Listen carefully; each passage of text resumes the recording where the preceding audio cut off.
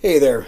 Before we get started, we just wanted to kind of bring something up that doesn't really have anything to do with our topic today. But as we're recording this on Sunday, November 20th, 2022, we got the news that Jason David Frank, known for his work on the Mighty Morphin Power Rangers, has passed away. And we felt that we should, at least give this a mention, give him a little tribute at the beginning of the show here, because he is, I would say, a wildly popular character and personality with our audience. Yeah. Oh, yeah.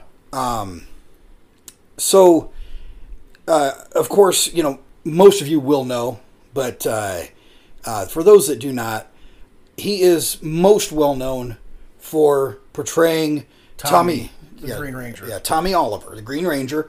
He also was brought back for the White Ranger later on in the series Mighty Morphin Power Rangers. But unfortunately, he took his own life. And we wanted to mention, this because I know, we have been there, struggling mentally at times in our lives. And there's always someone there to talk to. So if you guys need help, reach out. It's 988. You can call that number or you can text. Or you get on their website and there's a chat option also. So if you need, any help, reach out to someone. There's always someone available to talk to. You do not have to go through whatever you're going through alone. And just, a little rundown. If you look at Jason David Frank's, his IMDb, anything that really had to do with Power Rangers, this guy was a part of. Yeah. You can almost say he's one of the most recognizable faces of the Power Rangers. I would say so. And, I wasn't a big Power Rangers fan, but, the few times I've seen him, at least here in town or at cons, he's really one of the only ones I recognized. Yeah, and, I've seen him, not really interacted with him, but I have seen him interact with his fans. And, at various cons and things, he always had a crowd. Yep. He always had people that went to the con just to see him. They would go to see other people, but that was their main goal of going to the con. Yeah. He was announced, they bought their tickets. And he was always very, very good with his fans. He loved his fans. He did love his fans. Some things that people, may not have known about him. If you were a casual Power Rangers fan, the man was actually an accomplished martial artist. And undefeated. Undefeated in MMA action. He had 1 professional bout and 4 amateur bouts, all won by submission in the first round. So, he was, he proved it on and off the screen. The guy was a legitimate badass. Yes, he was. So, what more can you say? We are sorry that our listeners and his fans are grieving the loss. If you guys need help, reach out to someone, please. Again, that number is 988. Yeah, 988. You can text, you can call, or you can get on their website and have a chat with them. There's always someone there to listen. And trust me, there's always someone to listen to you. So, I think the most, fitting tribute we can do is maybe play his theme song. Yeah. Before the show starts here. So, rest in peace, Jason David Frank. Go, Green Ranger, go. Go, Green Ranger, go. Goldar's gonna get you tonight. Destroy the Power Rangers.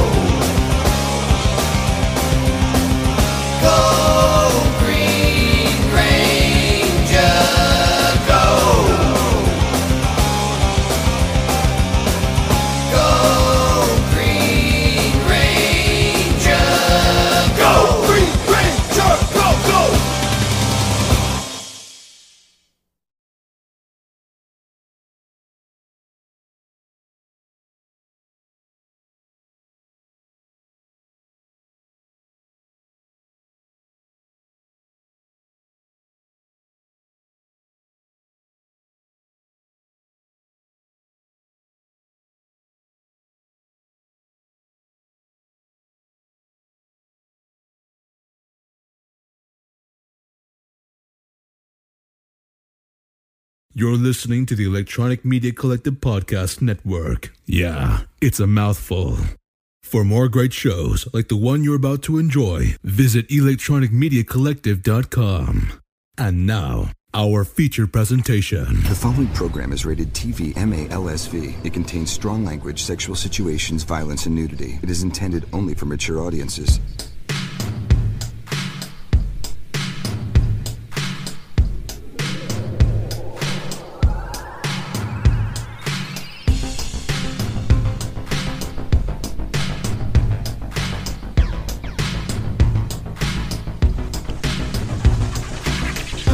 What has four thumbs and is more excited than a Vegas showgirl on a whole bottle of caffeine pills? That's right, Corey and Mikey, the Retro Renegades. And this week on the Power Hour, we're talking 90s teen television programming. Whether you're more of a drama fan, like Dawson's Creek, Party of Five, and 90210, or more into comedies, like Saved by the Bell, Parker Lewis Can't Lose, and Freaks and Geeks, we got it all for you right here. Man, can you imagine if somebody would have given Jessie Spano an 8-ball of Coke? She thinks mini thins are exciting. Wow, what a fucking mess that would have been. Hey there, how's it going? Welcome to Hello! Retro Renegades, Pop Culture Power. I'm Mikey. I'm Corey. We did test shit this time, so we're not going to have any of those little mishaps like we did last week. Last week was fun, though. Yeah, last week was a blast. Yes, it was. A lot of good feedback from last week. Yeah, we had a ton of good feedback. Yeah. Did we get any phone calls or anything? I didn't even look, but I don't think so. I could look, but yeah. Did our Asian lady call? She hasn't called in a while. I wonder what's going on with her. I don't know. So what's been going on with you? What have you been up to this week? I don't know. What did I do this week? I think I worked. Well, I know you worked. I think that's pretty much all I did. Really? I think so. Did I do anything else? I got a flu shot. It kind of knocked you on your ass, It didn't knocked it? me on my ass yesterday, yeah. You slept a lot yesterday. I know took that. naps and just felt like hell. Maybe checked my temperature. I didn't have a fever, though, so that was good. But my head was floating all day. Your head was floating? Floating. I had to keep it was on a string. Huh? It was like full of helium. That's interesting. And so every time I'd get up, I'd hit the ceiling fan, and my head would go one way, and my body would try to catch it. Did it make that sound like when a balloon hit? It's like, boom, yeah. That's great. No, we don't have any voicemails. Oh, damn it. Yeah. So, I just worked and floated around the house. Oh, you floated too, huh? I didn't float. Oh. No. Yeah, I floated. You floated. That's what you did. And I watched a lot of Netflix yesterday, Yeah? and some shows were really cool. I don't remember what shows I watched, but they were really cool. You're floating that good. Yeah. So I watch a lot of Peacock. And You watch a lot of what? Peacock. Okay, just making sure. Peacock. Because I know you. Yeah.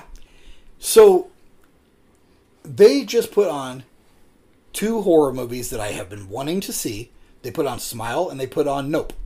Nope was actually really good. I liked it. I wanted to watch both of these. I went in not knowing, Yeah. and I was impressed. I still don't know much about either one. I've avoided spoilers. I've avoided reviews just because I haven't paid attention. But they put both of them on like within the last couple of days. Yeah. I still haven't watched the Weird Al movie, which is on the Roku channel. Still have not watched that. So there's 3 movies that I really want to see. So what did you watch this weekend? Reruns of The Office that I've seen already. That's kind of like what I was supposed to research. I can't remember what I was supposed You're to supposed to research zombie movies. Yeah, and I ended up watching all of the Wishmaster movies. Yes. Yeah, you did. That was that was a good show. Yeah. but we've got our shit together now. So after doing this for nearly 2 years, we actually have like the next 8 weeks planned out. Yeah, we're way ahead of ourselves. Yeah, we have the topics planned out. That don't know how that's going to affect the quality of the show. It's probably going to stay about the same, but you seem to enjoy that, so we're not going to change the quality. No, we might have a little more research, or I might be able to do some research on my end to make my job of editing easier or something like that. But we have the next 8 weeks planned out for topics, which is really kind of cool. I think we're up to our season premiere. No, we're 2 weeks past that. Oh, yeah. Okay. Yeah, we're 2 weeks past that. So we've got some cool things in line, and we might give you little tidbits and little hints of what we're going to do. You know, maybe not. Maybe. We'll decide. But Depends on our mood. it really does. Everything depends on our mood. We in the mood to talk about what we're going to talk about today? Oh, yeah. Okay, well, so back, when I noticed them, it was probably late 80s. Mid to late 80s. Yeah. But definitely in the 90s. It seemed like TV shows kind of shifted a little bit. They tried to capture a different audience. And And them damn teenagers. they went after the teenagers. The damn kids. And I think where we're going to notice it the most is when Fox became like the fourth station. Yeah. Because They were no longer like the UHF. yeah, we always had, the typical, ABC, NBC, CBS. We always got those on antenna. Cable wasn't really a big thing. Sometimes you can get Fox. Every now and again, you could get a Fox channel. But when Fox became a major network and they jumped over, to the main tier, then they were targeting younger people. Yep. But Fox was new. It was hip. it was the hip station. Yeah, it was the young station. Yeah, because Fox was the first one that had like the cartoons after school. That was on Fox. And now they're middle aged and they suck. Yeah. Now it's just bullshit. It's bullshit. But when we first noticed it, or at least when I first noticed this trend, a TV show that I was like, hey, that looks like something someone my age or maybe someone a little bit older than me would watch, but not much older. So generally, you had to watch it. So I tried. I wanted to give it a shot, and I would miss it. I would stumble across it as I was flipping through. But this wasn't on Fox. No, this was on actually PBS. And when I caught it, it had to have been Degrassi Junior High, because I know that that came out in about 87, and I know that I was not in junior high yet. So I was 8. yeah, I was not 8. I was like 10. A couple years older. I don't know, how old are you? 46. See, I'm going to be 43, so you were like 11. Yeah. Okay. So I was like 11. Not in junior high yet. No. I was in like 6th grade. Maybe 5th grade. I might have been in 5th grade. 5th actually. grade. Yeah, I My might have daughter's been in 5th. 11. She's in 5th grade. Yeah, I might have been in 5th grade. Because I was one of the younger ones in my class. Maybe I was in 4th grade. Fuck, I don't know. You held back. No. No, I was not. You were that one kid. Yeah. You were the one kid in elementary school that could buy cigarettes. Actually, yeah, I did. But that was allowed back then. Like, my dad would call up to the bar up the street, be like, Mike's coming up, give him 2 packs of Walter Raleigh soft pack, filterless cigarettes. And they'd be like, all right. Or I could go to the little general store and put it on our tab. I think we talked about that last week, didn't we? Yeah, I think so. And the Walter Raleigh cigarettes, I don't even think they make Raleighs anymore. But my dad smoked Raleighs. They were filterless. And they were one of the first cigarettes that I remember that came with Raleigh Bucks. Raleigh Bucks. Yeah, we were just talking about this we were earlier. talking about it earlier. They came with Raleigh Bucks. Before we started recording. And yeah, I've been here for 3 hours and we've been talking. Yeah, they had those Raleigh Bucks. I don't know what you could ever redeem them for, but I remember they looked like 2 stamps on the back. Yeah. And they were big. They're like the size of a cigarette pack, and you get 2 stamps with each pack of cigarettes. And then they got smaller. They were Camel Bucks and Marlboro Miles and all that jazz. But Pepsi Points. Pepsi Points, yeah. That's why I just watched what we were talking That's about. why we were talking about it. I was watching that Pepsi, Where's My Jet? That's crazy. That's Yeah, it a was crazy nuts. fucking story. We will have to. Maybe we'll do something. About the Pepsi challenge. Yeah, about giveaways that they crazy marketing schemes that they did. We'll do something. But anyhow, Not this season. probably not this season because we've already got our season mapped out. We do. And today Look we're at us. talking. We're all mature. Yeah, we're not going to veer from our plan No, we're not going to veer from the topic until we do. until we actually do, and we'll finally get back to the topic. Yeah, which is Degrassi Junior High at the moment. Yes, not Pepsi. So, Degrassi Junior High, it was a Canadian television show. Actually, this thing, it was, there were like 5 of them, I think, 4 or 5 at least. There was the Kids of Degrassi Street. that was like the first show. And then this one was a successor. It didn't directly spin off, but it just kind of evolved into Degrassi Junior High. So this must not have been a very big town if they had the kids of Degrassi Street, and then they had Degrassi Junior High. Well, it was probably on Degrassi Street. Could have been. Yeah. But then the high school there must have been like right next door. My high school was next door to my elementary. Well, your high school is also, your town is also like 6 people in it. Well, yeah. The town that I live in has 100. Oh. The town I went to school in has like 1,500. Oh, okay. Yeah, so it's big. Big city. Big city living. Metropolitan area. Yeah. Would you call it a metropolis? No, that's where Superman lives. It's true. Yeah. So it basically just kind of it dealt with these kids. It put them in like soap opera type situations, and I don't think that had really been done with kids before. No, and they actually talked about stuff that you would not talk about on a kid show. They talked about stuff you didn't talk about on adult shows. Actually, Yeah, back then. Back then, things like substance abuse, child abuse, teen pregnancy, homophobia, racism. That's just in the junior high. Yeah. They had interracial relationships, HIV, alcoholism. More of the action taking place outside the classroom, stuff like that. Well, The lunch lady, the lunch lady. the lunchrooms. Oh yeah. So She made Sloppy Joe. Slappy Joe, Slappy Joe. I covered that song once on guitar. Nice. Yeah, it was fun. So this show, Degrassi Junior High, it gathered a cult following, and it was rerun in syndication throughout the 90s. And there were a lot of reunions that took place for this show. Now, it did spawn kind of a spin-off, if you want, called Degrassi High, because these kids had to get old enough. Degrassi Junior High lasted 3 years. Then Degrassi High lasted another 3 years. So it's following basically in real time These kids. which is interesting because that's something else that wasn't really done. No. You know?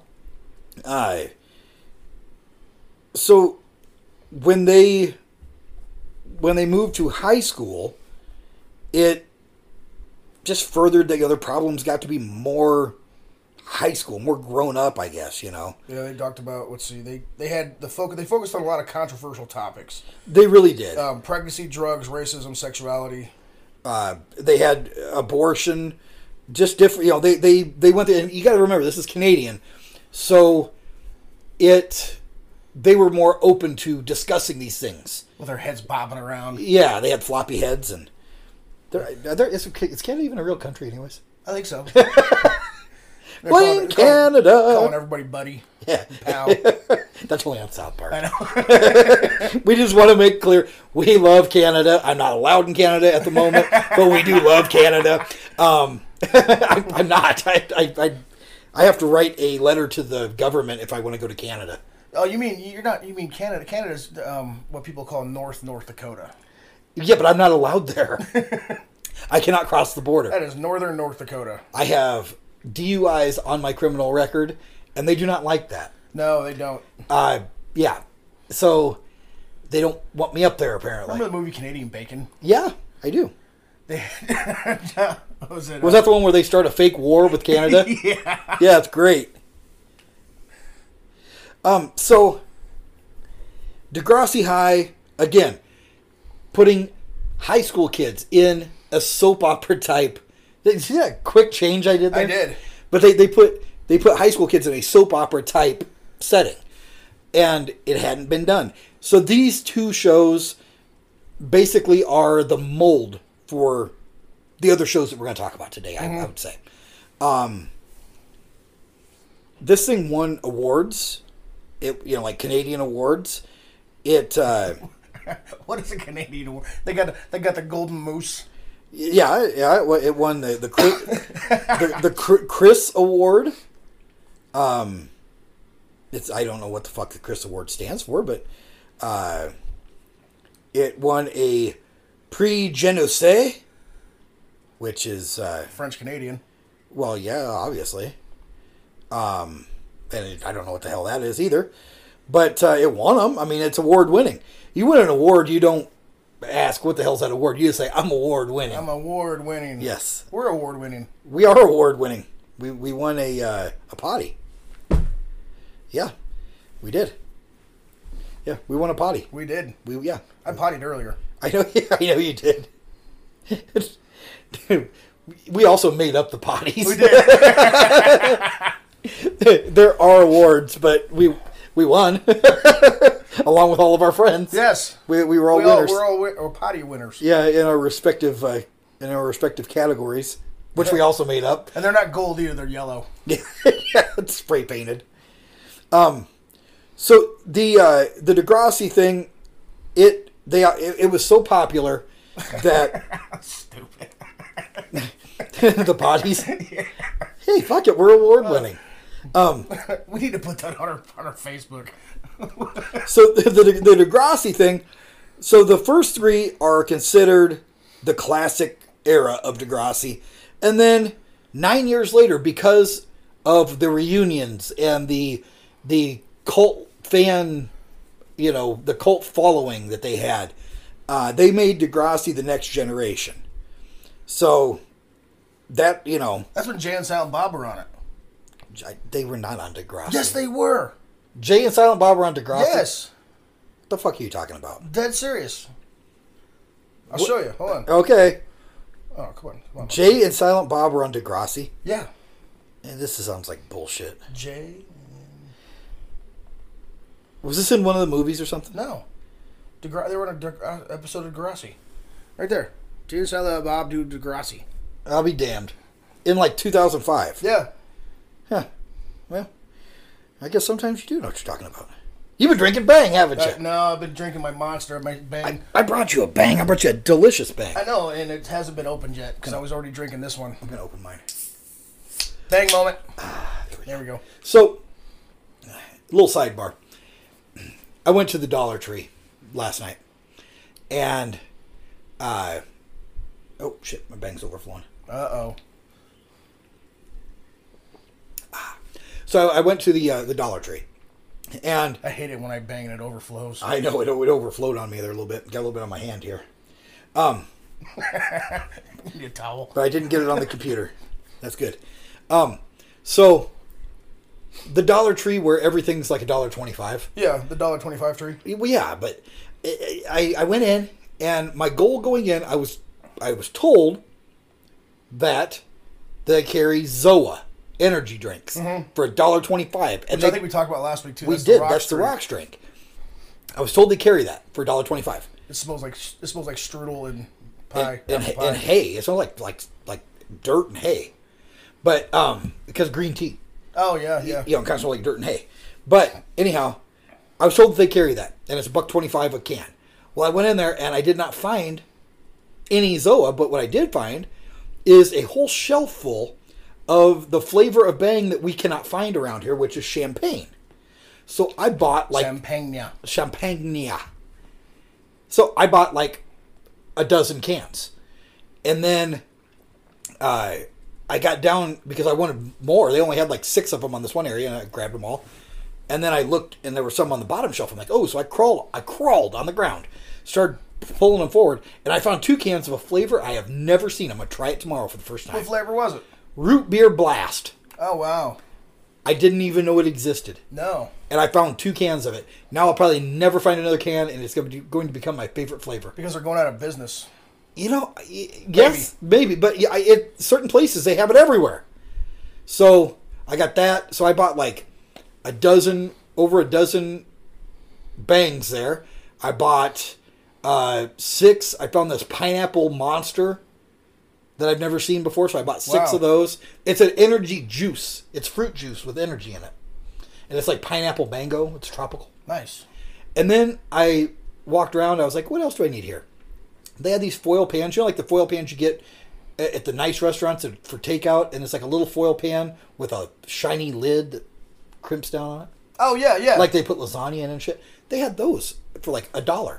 And I use those when I cook, because I cook in my little oven. I use them because I can keep leftovers in it. I can throw them away. I was like, fuck yeah. So I stocked up on those. Fuck yeah. Then I walked down the fucking candy aisle by mistake. I wanted to see what all they had. Get some Mike and Ike's. Oh, fuck, you wouldn't believe all the shit that I got. And I'm not a big candy eater. But apparently last night I was in the mood for some candy. Because I spent like $80 at the Dollar Tree. Holy shit, I bet you they were pissed when they were trying to check all that shit out. $1, $1, And $1. my cashier apparently had OCD because I was setting stuff out of my cart, and she was separating it on the belt and ringing not only like the cans of energy drink together, but the flavors of energy drink together. Shit. So I'm setting them up there, and she kept looking at my cart, and she could see I had another champagne. She waited for it. I set it up there. She was not messing around. No. I got all kinds of shit. I got like some hot wing sauce that I want to try it probably make me shit myself. You got dollar store hot sauce. Hot wings. Hot wings. Yeah, buffalo sauce. I got some yeah, you're gonna crap yourself later. lemon herb marinade that I actually put on some chicken breasts earlier that was very good. I got that's something else. What the hell else did I get? I got something else in a jar like that I don't remember what the fuck it was. But yeah, and then like all this gummy candy and So that's a problem. You had too many gummies. no, I actually didn't have any before I went. And that's surprising me. I looked at my cart and I'm like, it looks like I'm stoned to the bejesus, but I'm not. And I have all this gummy candy and like only banana Laffy Taffy and Oh, those are good ones. I love yeah, those. they had a bag of only banana. Nice. I got these marshmallow things. So then I went to Hy-Vee, the grocery store, and I bought $80 worth of groceries there, which is like 3 meals, 2 things of ice cream. They had other flavors of Bang there, so I stocked up on about another dozen cans of Bang there. Oh my god, dude. Well, I want it because my little local gas station doesn't carry it anymore. And so I stocked up there. And then I went home after I ate a bag of marshmallows and a bag of gummies and a bag of coconut macaroons from the Dollar Tree. Those are good. Yeah, I got home and I'm like, you know what? I don't feel like fucking eating nothing. So I did. And then later I got a little hungry. So I had some tortillas. Oh, I know what else I got. I got a Dollar Tree taco sauce, a big bottle of it. Oh, nice. And so I got hungry. I got some tortillas, some cheese, put Dollar Tree taco sauce on it, put that in the microwave, and some pickled jalapenos. That sounds good. What do you think that did to me? Yeah, shit. It was green. That's even funnier. Yeah. So I don't know if there's something wrong with me or not. No, it's probably between that, the bangs you drank, and all the other shit you ate. It was probably some weird dye in the marshmallows or something. What color were the marshmallows? Rainbow. Oh yeah. They were like unicorn horns. You got that? Yeah, you got that green dye number 47 Yeah. or whatever the hell it's called. I don't know what it's called, but yep, it affected me.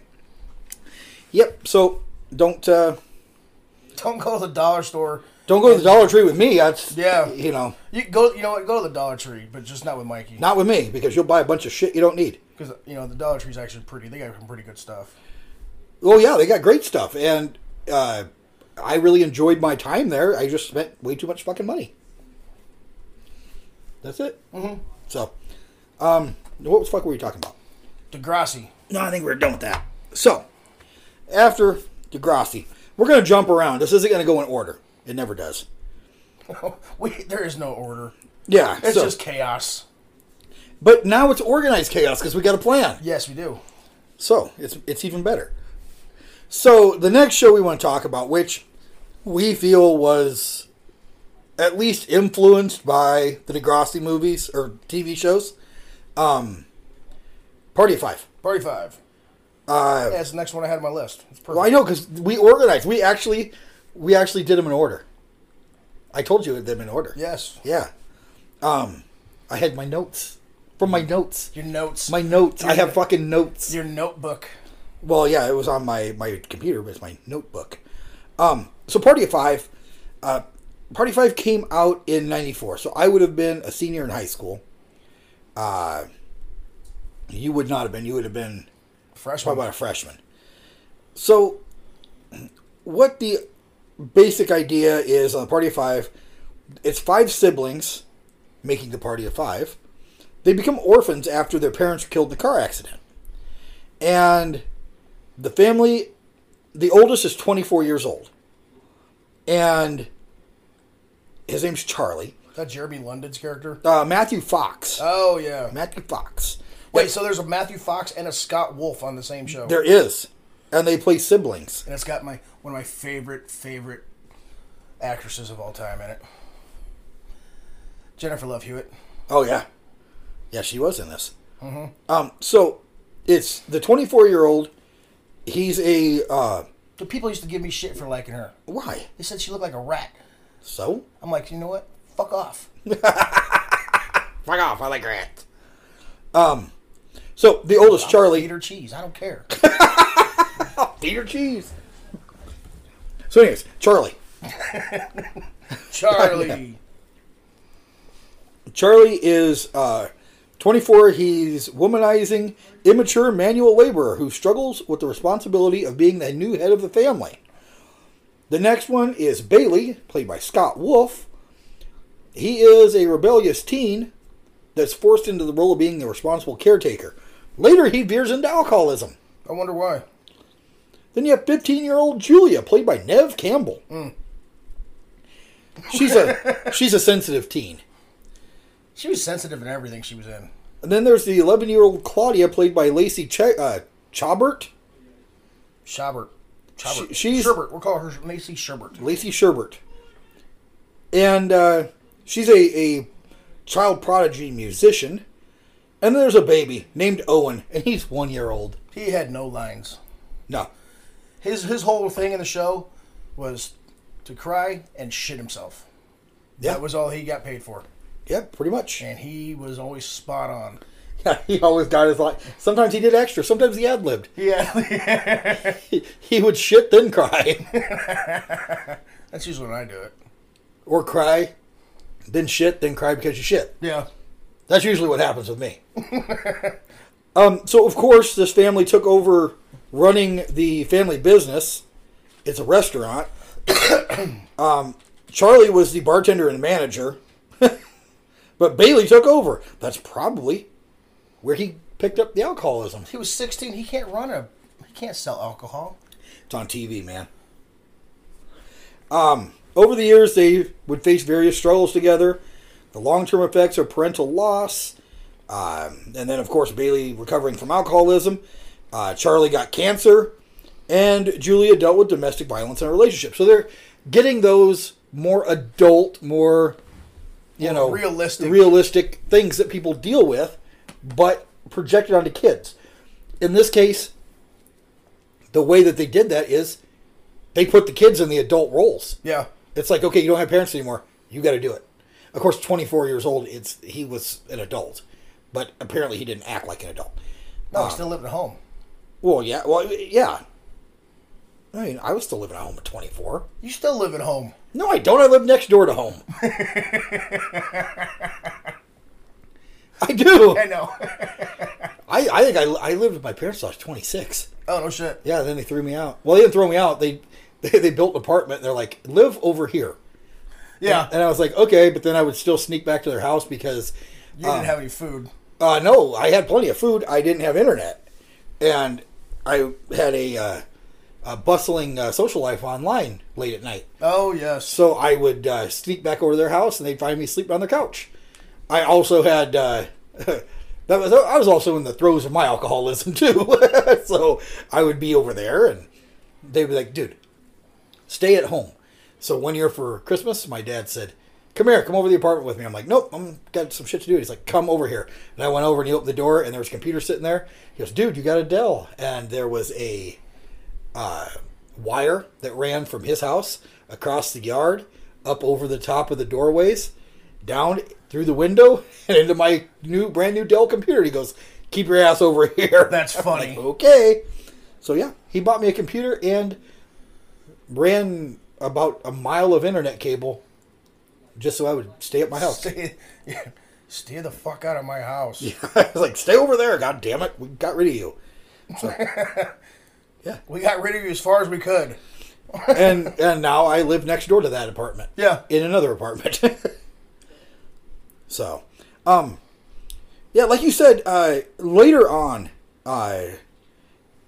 in the second season, Jennifer Love Hewitt, she jumped in as Bailey's sensitive on and off girlfriend from high school who is struggling to find herself after she finds out she is adopted. So, Bailey didn't treat her right. I would have. I'm sure you would have. So, I mean, just in the names that we've thrown out there, He's an asshole. there's, several names that went on to do Big things. big things. Of course, we know Neve Campbell Yep. from the Scream. Scream movies. The Craft and Oh yeah, she was in The Craft. Yeah. Yeah. What did Lacey Sherbert do? that's a good question. I know Jennifer Love Hewitt. She did a lot of horror. She did. I know what she did last summer. Let me see here. Oh, you know who we forgot to mention? Jason London. Jeremy London. Jeremy London. Him too. Yeah, Jeremy London. Lacey Sherbert. Jeremy London did. He was in Mallrats. He was in a lot of stuff. Yeah. She was in Mean Girls, Not Another Teen Movie, Lost in Space, Daddy Daycare. She was in Family Guy, apparently. Lacey Sherbert. Yeah. I think she was the original voice of Meg. No. That was Mila Kunis. No, she wasn't the original voice. Oh, Mila Kunis took over? Let me see here. So, I mean, there are other names that we recognize. Yeah, she was the original voice of Meg. Okay, Jennifer, or Lacey Lacey Sherbert. Yeah.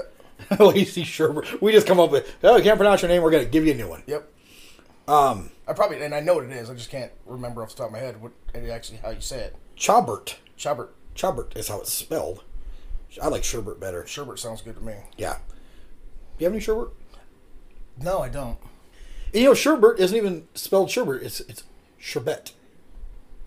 And it's probably pronounced sherbet. Sherbet. Sherbet. Don't be trying to French it up. Would you like a delicious bowl of rainbow sherbet? Like, fuck yeah. Fuck yeah. That was my grandparents never had they never had ice cream. They always had sherbet. Sherbet. My favorite is orange sherbet. Orange sherbet? Yep. Yes. What the fuck is the difference between sherbet and ice cream? I don't know. We will have to find this out. Yeah. Maybe we'll look it up during break. I'm gonna look it up right now. Okay. See, okay, this is where we get into season 3. We are going to get that fucking grant because we're being educational. Here Here. we are. So, but yeah, there's a ton of notable names in this, and I mean, there's even more than we've mentioned, like Scott Grimes. Scott Grimes was in ER. ER, one of the biggest shows ever. Sherbet main ingredient is fruit juice or puree, while ice cream's main ingredient is milk. Huh. So it's frozen fruit juice. Yeah. I'll be damned. It's healthy. Fuck that. I'm eating ice cream. I got two big things of ice cream yesterday. I like sherbet, man. I got peanut butter. It's called peanut butter party now, not peanut butter panic. I still call it peanut butter panic. Is it a Ben and Jerry's? No, it's Blue Bunny. Oh. But it's peanut butter. It was peanut butter panic for years. I'm sure somebody said that they had panic attacks. They took offense to it, so they said, "Oh, peanut butter party." Maybe they had a panic attack because they didn't have any. I've had a panic attack because I didn't have it. See, is what I'm saying. So now it's peanut butter party, and then I got mint chocolate chip. I do like mint chocolate chip. Yes, I thought it's something different, But I always have to have a couple different flavors of ice cream because I get bored by the time I get to about halfway through. I live by myself. I just open it up and eat it. Yeah. So. Do you get the big wooden spoon too? No, I do that with cereal sometimes. No, I have a big wooden spoon. Dude, I did.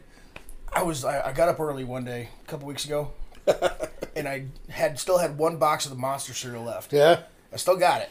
It was the Count Chocula. I was like, you know what? Nobody else is gonna eat this but me. So I grabbed a big ass bowl. Hell yes. Poured about half that box in the bowl, and enough milk just to keep everything floating. Just to float it, yep. And then I ate the shit out of it. And then I had to poop.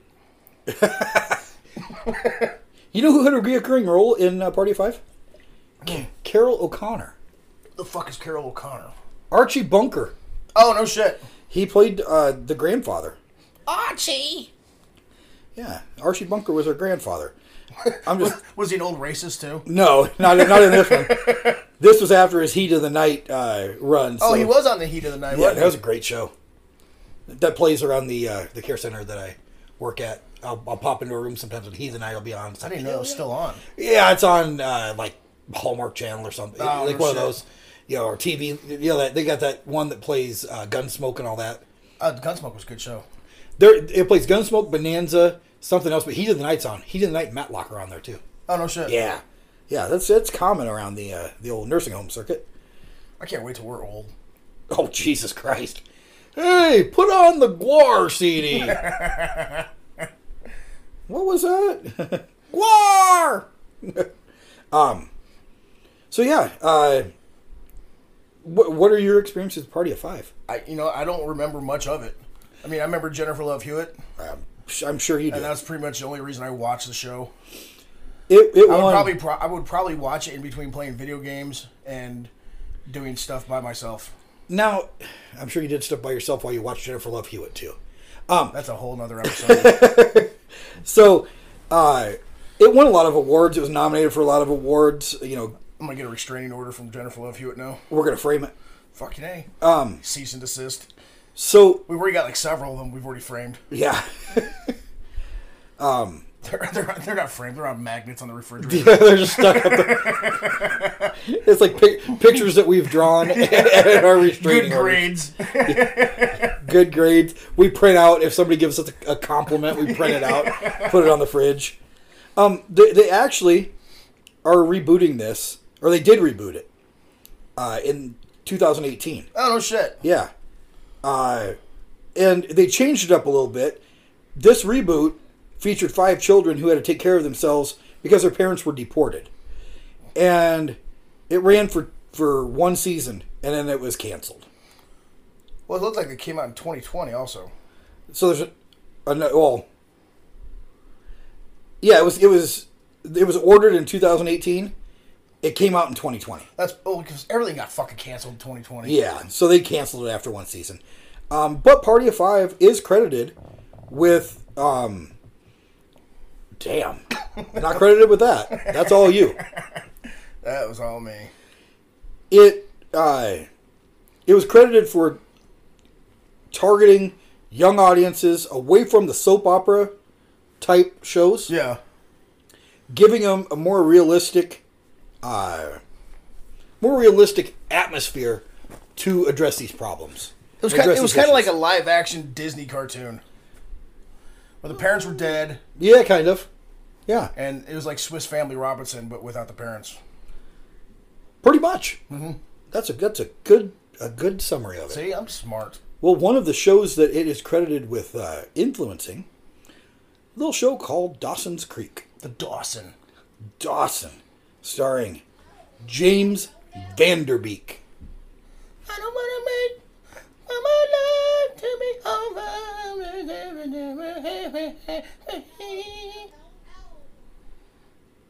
Wow. I don't want to make Oh, you're going to continue.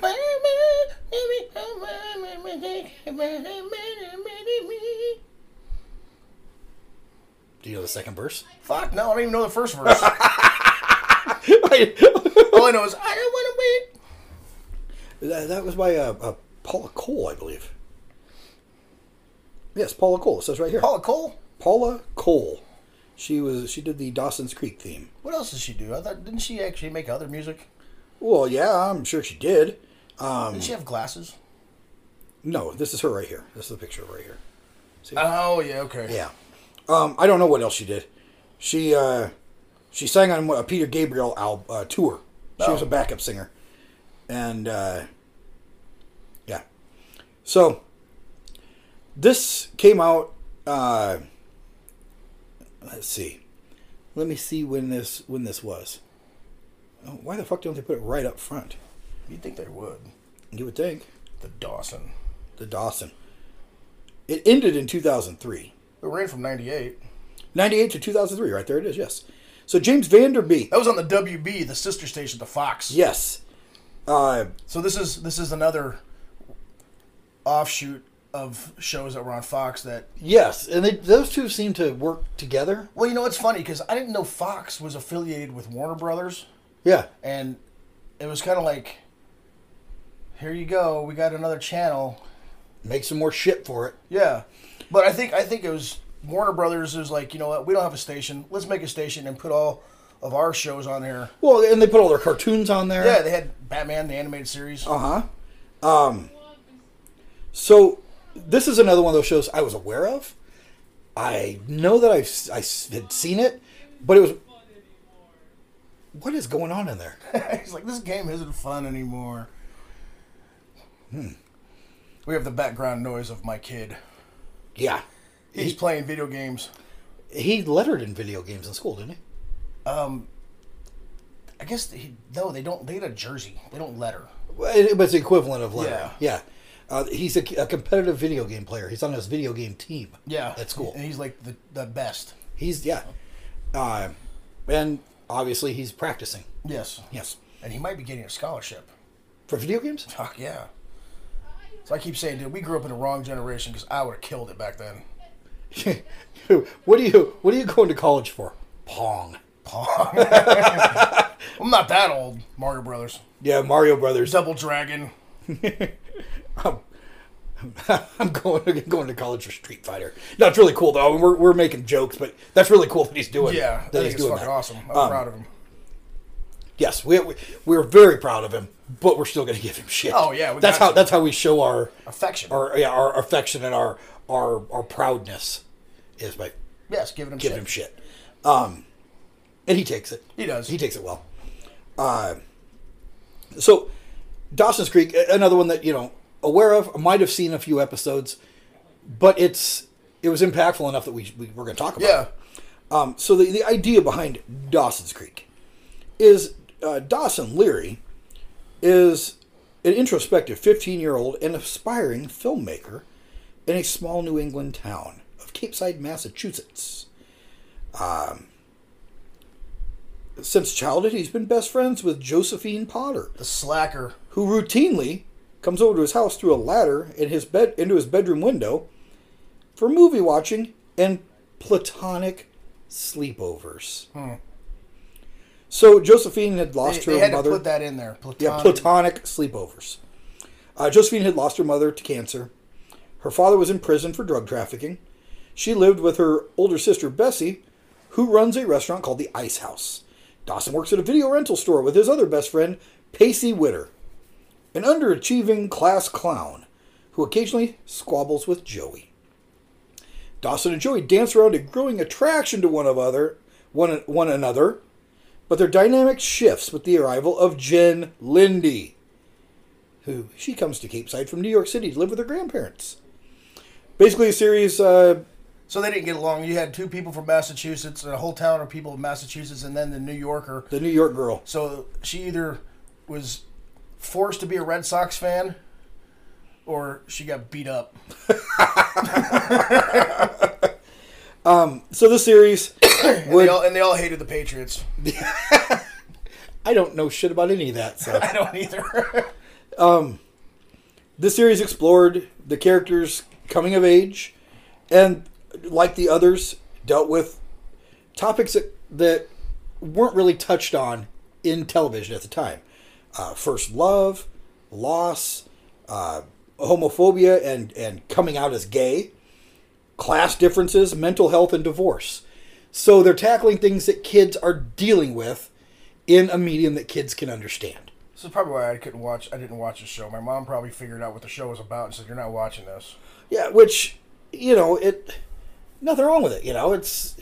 It was probably very educational, very enlightening to some people that, if they weren't dealing with it personally, they knew someone that was dealing with it. Yeah. And it helped them to understand and be empathetic, which, everybody could use a little more of that in this day. That ain't no shit. They said that, especially in season 1, the love triangle between Dawson, Joey, and Jen was compared to Archie comics. Archie, Betty, and Veronica. They also would, I was always a Veronica guy myself. I didn't really pay much attention. I read Archie comics. I thought Betty was a bitch.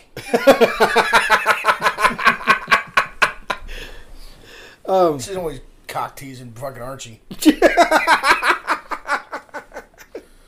Jesus Christ. They would do homages to... Pretend to give him a hand job and then fucking leave. Jesus Christ. So I didn't like her. She was a fucking bitch. They would feature homages to The Breakfast Club. They would reference Scream. Some of the shit that... I think they even did a poster that looked like The Breakfast Club back in the day. I think they did. Yeah. Yeah. So this went through their high school and even leaving their small town to begin lives in the big city and moving, into like college and all that. It lasted 6 seasons. Dawson moved out of town and went to another high school, and he fired the coach. No, that was something else. Oh. What the hell was that? That was Varsity Blues. Oh. Yeah. Well, he was in Varsity Blues. He was. Yeah. He was the main character. Yeah. Yeah, and that was kind of a life-changing movie as well. That was a good movie. Yeah. Is that the one that had that whipped cream bikini? Yes. Yeah, okay. All those football... There was like a ton of football movies that came out. We should do a show on football movies, too, because there was like a bunch of them I that came love out. football movies. That's like the only reason that's like the only football I was watching. Yeah. Was football movies. Football movies, I right. thought regular football was boring, and I'd watch the movies like, this is much better. Just like boxing. I couldn't watch boxing because boxing just got boring. So But you'd watch Rocky. I'd watch the fuck out of Rocky movies. Yeah. Yeah, we should do... Because there was like Varsity Blues, The Program, Friday Night Lights. Necessary Roughness. Yeah. So, there was enough football and sports movies at this time. Oh, yeah, we could do sports movies. Yeah. Major Which League. would be about the only sports we ever talk about. Yeah. Because we don't watch sports necessarily. no. We watch wrestling. But that's a predetermined sport. That's sports entertainment. It is sports entertainment. So yeah, the cast of characters, like we said, James Vanderbeek, he went on to do all kinds of movies. He was in TV too, I believe. Like other TV shows. I was like, yeah, he was on Dawson's Creek. I Like that's what we're talking about. I need to take another drink of Bang so I get smarter. Dude, I thought he had a Nintendo DS in his hand. It was just a big ass calculator. We're watching something else that we're going to talk about later. Katie Holmes was in this. Michelle Williams, who she went on to be in all kinds of independent films. Who else was there? There was a couple other names that I recognized, but Katie Holmes. Busy Phillips, I don't know who Busy Phillips is, but I'm gonna find out. Elizabeth Jean Busy Phillips, She was in Cougar Town, White Chicks. Oh, she was one of the sisters. ER. Freaks and Geeks. Yeah. So this actually kind of spun out of... Spun out of control. Well, yeah, it did. This spun out of a meeting for Scream. Oh, one of the actors is one of the dudes from fuck's the name of that show? I think it's him. Supernatural. Oh, okay. So Jensen Ackles. the film assistant, his name's Kevin Williamson, he was in the meeting for Scream. And they had asked him if he had any ideas for television production. So he came up with this teen series. He wanted it to be about an aspiring filmmaker who admired Steven Spielberg. They liked it, so they said, hey, come up with a pitch for us. And he wrote a 20-page outline for Dawson's Creek that night. No shit. It was supposed to be... the show was supposed to be a mix of Some Kind of Wonderful meets Pump Up the Volume. Pump up meets the volume, pump up the volume, bass. My So-Called Life meets James at 15 meets Little House on the Prairie. So, and then he took inspiration from these other shows that came before, some of which we will talk about. Yes. If you're lucky. I'm pretty sure we will, because I think that's one of the main shows we want to talk about. But they said that this influenced other shows, namely things like Buffy the Vampire Slayer, the TV show. I actually like that show. That was a good show. Yeah.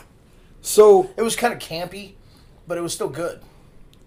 yeah, I mean, and that's what made it good, I think. But it launched all these acting careers. Joshua Jackson, he was known for his appearance in the Mighty Ducks series. No shit. Yeah.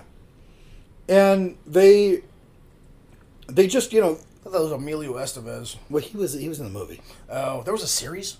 I guess. Or maybe it's a series of movies. I bet they mean the series of movies. Maybe. The writers came from Gilmore Girls, Sex and the City, Vampire Diaries, Californication, and Jessica Jones. So, All good shows. yeah, they were all great shows. So, as you can see, it was kind of a meeting place and kind of a launching point for a lot of careers.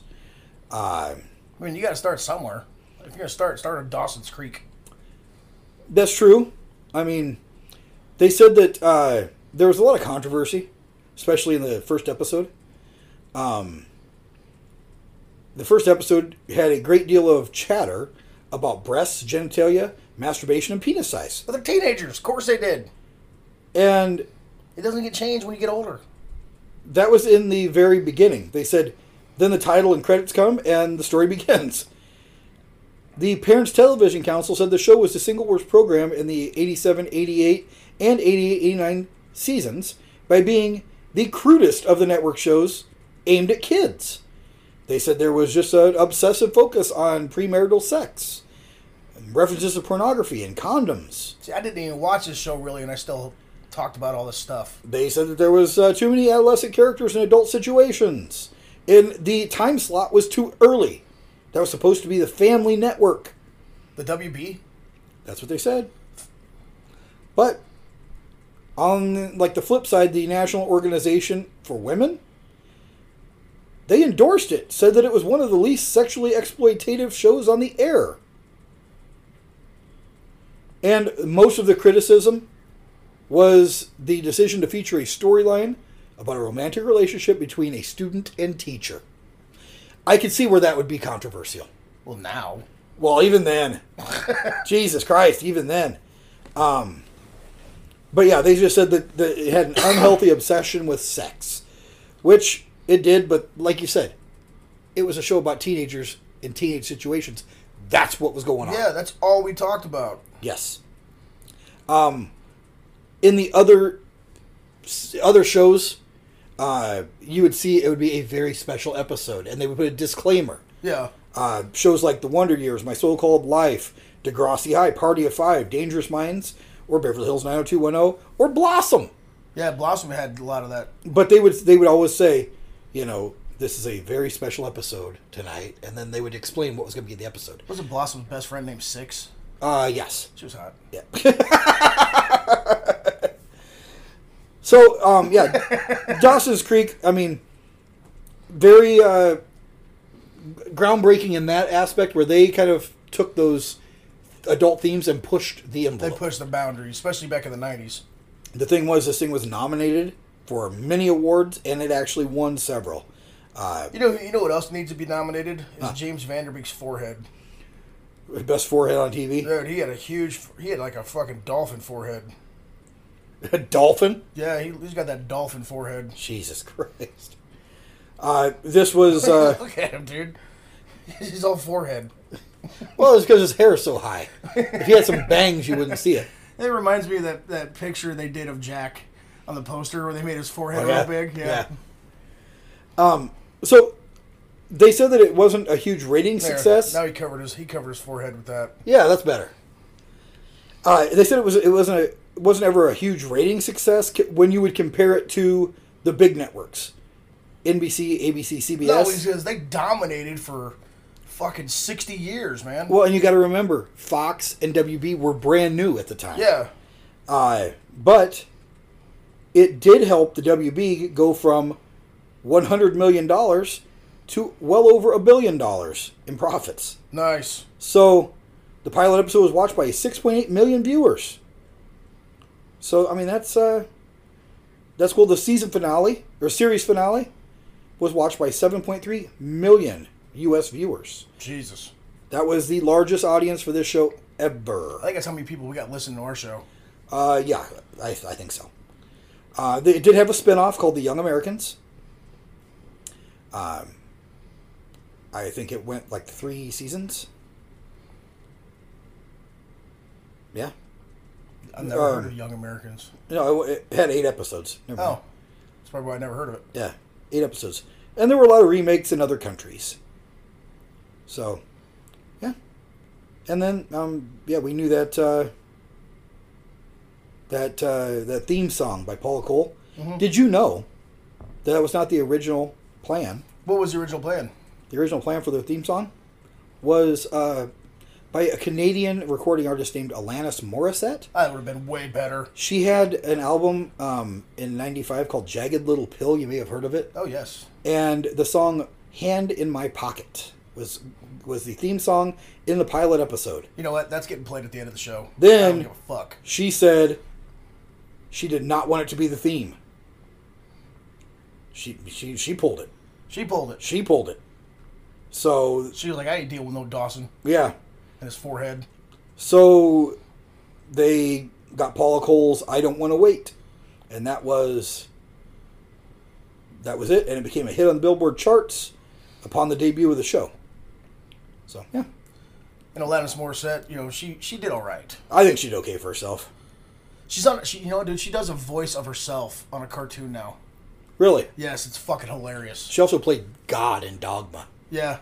And she wrote a song about Uncle Joey. She did. Yeah. She did something to him in a movie theater, apparently. Yeah, she sang about it. Yeah. Yeah. Uncle Joey. Uncle Joey. He was probably talking about his puppets. They talk about this. I mean, so this is kind of the mark of how ingrained in pop culture this show is. They mention it on South Park and Family Guy. Yeah, they do. So, you know, once they do that, they've also parodied it on the MTV Movie Awards and Scary Movie. Yep.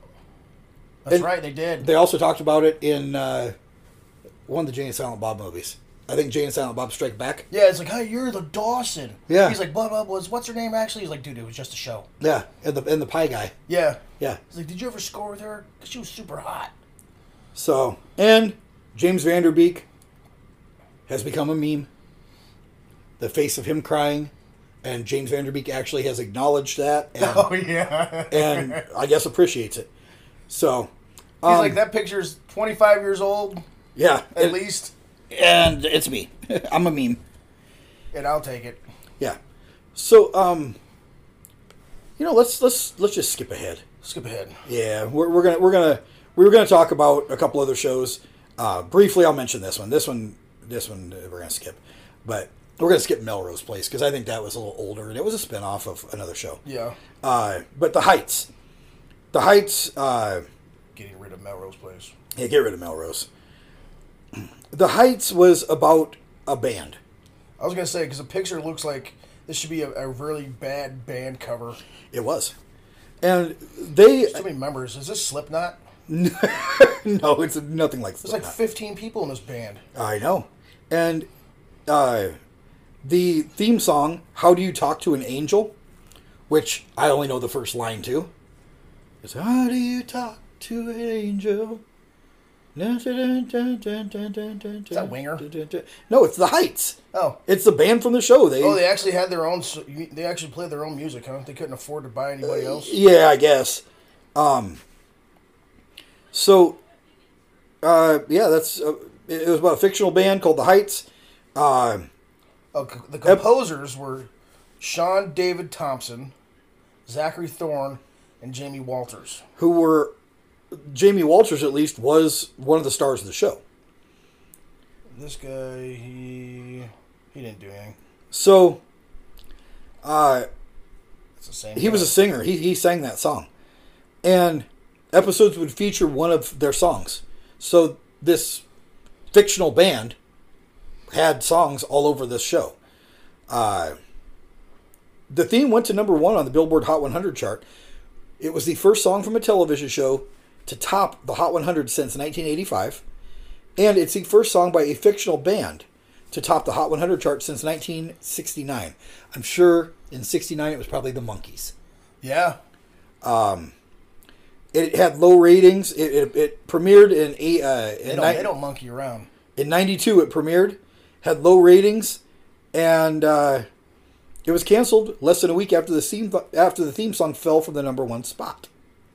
The show was canceled after the theme song fell from the number one spot? Yes. Either you guys are either on top or you're done. One season. Wow, dude. So, Like, this is it. another one. I remember the song. I remember seeing the show. Don't remember a hell of a lot about it. Who the fuck is in this show? The people you mentioned. Alex Desert. Zachary Thorne. Yeah, Camille Savoia. Saviola. Yeah, I don't really know any of these folks. No. But here's the reason one of the reasons why we wanted to do this show. This guy looks pissed in his picture. This is probably one of the hottest. Why was it... Okay, you just said that. What? So why was it canceled? I just looked that up. Oh, because they failed to stay on top of the charts. Yeah. Due to low ratings. Low ratings. So this is one of the reasons why we wanted to do this show. There were two shows we wanted to talk about, and then we thought, well, we'll pad it with these other shows that we've never watched. Yeah. So... The Heights is not in the Hall of Fame of something. I would not think it'd be in any Hall of Fame. Why did they get rid of the mom in The Heights? Because it was a show about a band, not their mom. Right. They made a movie. What? Nina's mom was cut from the movie. I didn't know there was a fucking movie. I didn't know there was a movie either. So, this is the one this is the reason why we're here for this first half. Beverly Hills 90210.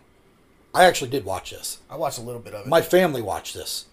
I think my dad probably read a magazine or a book while this was on, but it was on our television. I remember. I couldn't stand all them rich people complaining that they didn't have the right kind of jeans and shirts and t-shirts. And Yeah. and tennis shoes and cars. And I was like, you know what? Fuck you guys. I live in a trailer. Well, what Beverly Hills 90210 sometimes just referred to as 90210. However, we did run into some difficulty Doing research. because 90210 was the revamped version of it. Yeah. And we were like, what the hell? I don't recognize any of these fucking people. So, well, it was all the same people, but they were just older. I didn't recognize them. The initial premise of the show was there were twins, Brandon and Brenda Walsh, played by Jason Priestley and Shannon Doherty. They moved to Beverly Hills from Minneapolis, Minnesota, and it was like the culture shock that they experienced. Yeah. So then I remember her mom had to make jeans for her that made it look like she was like $500 pair of jeans and shit like that. Yeah. And we actually did that.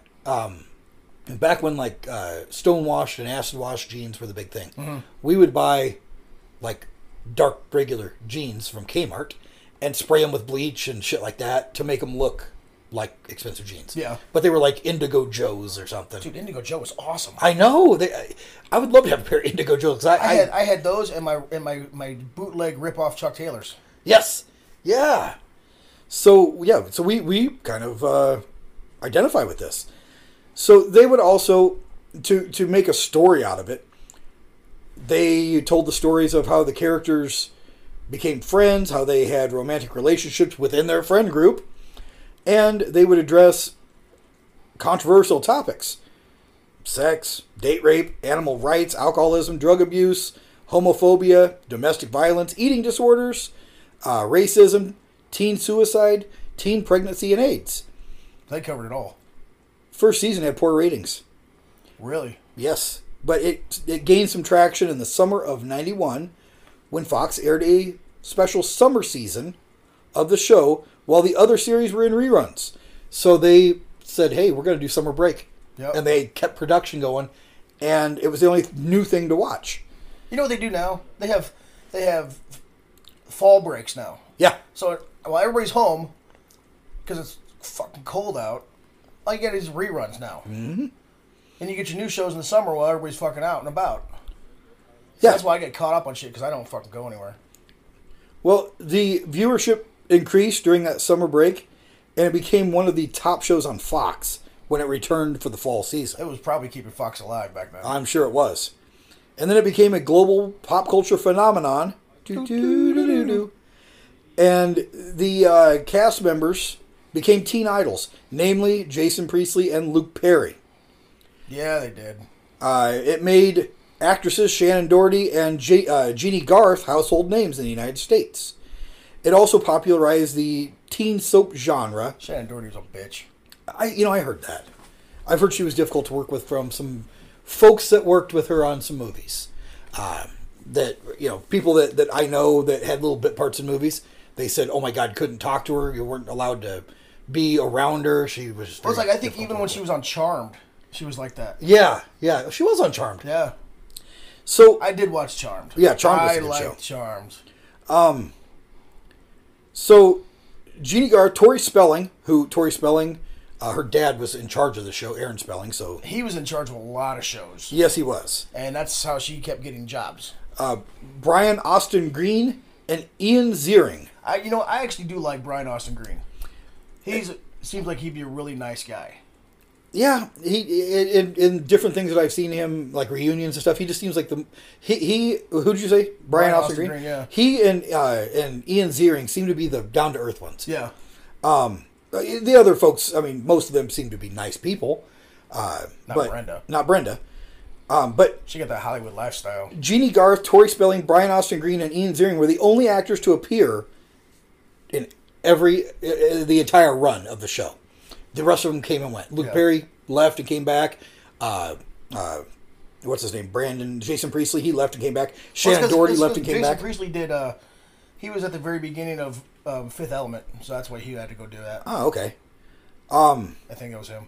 But yeah, and then they rebooted this in 2019. It was called BH 90210.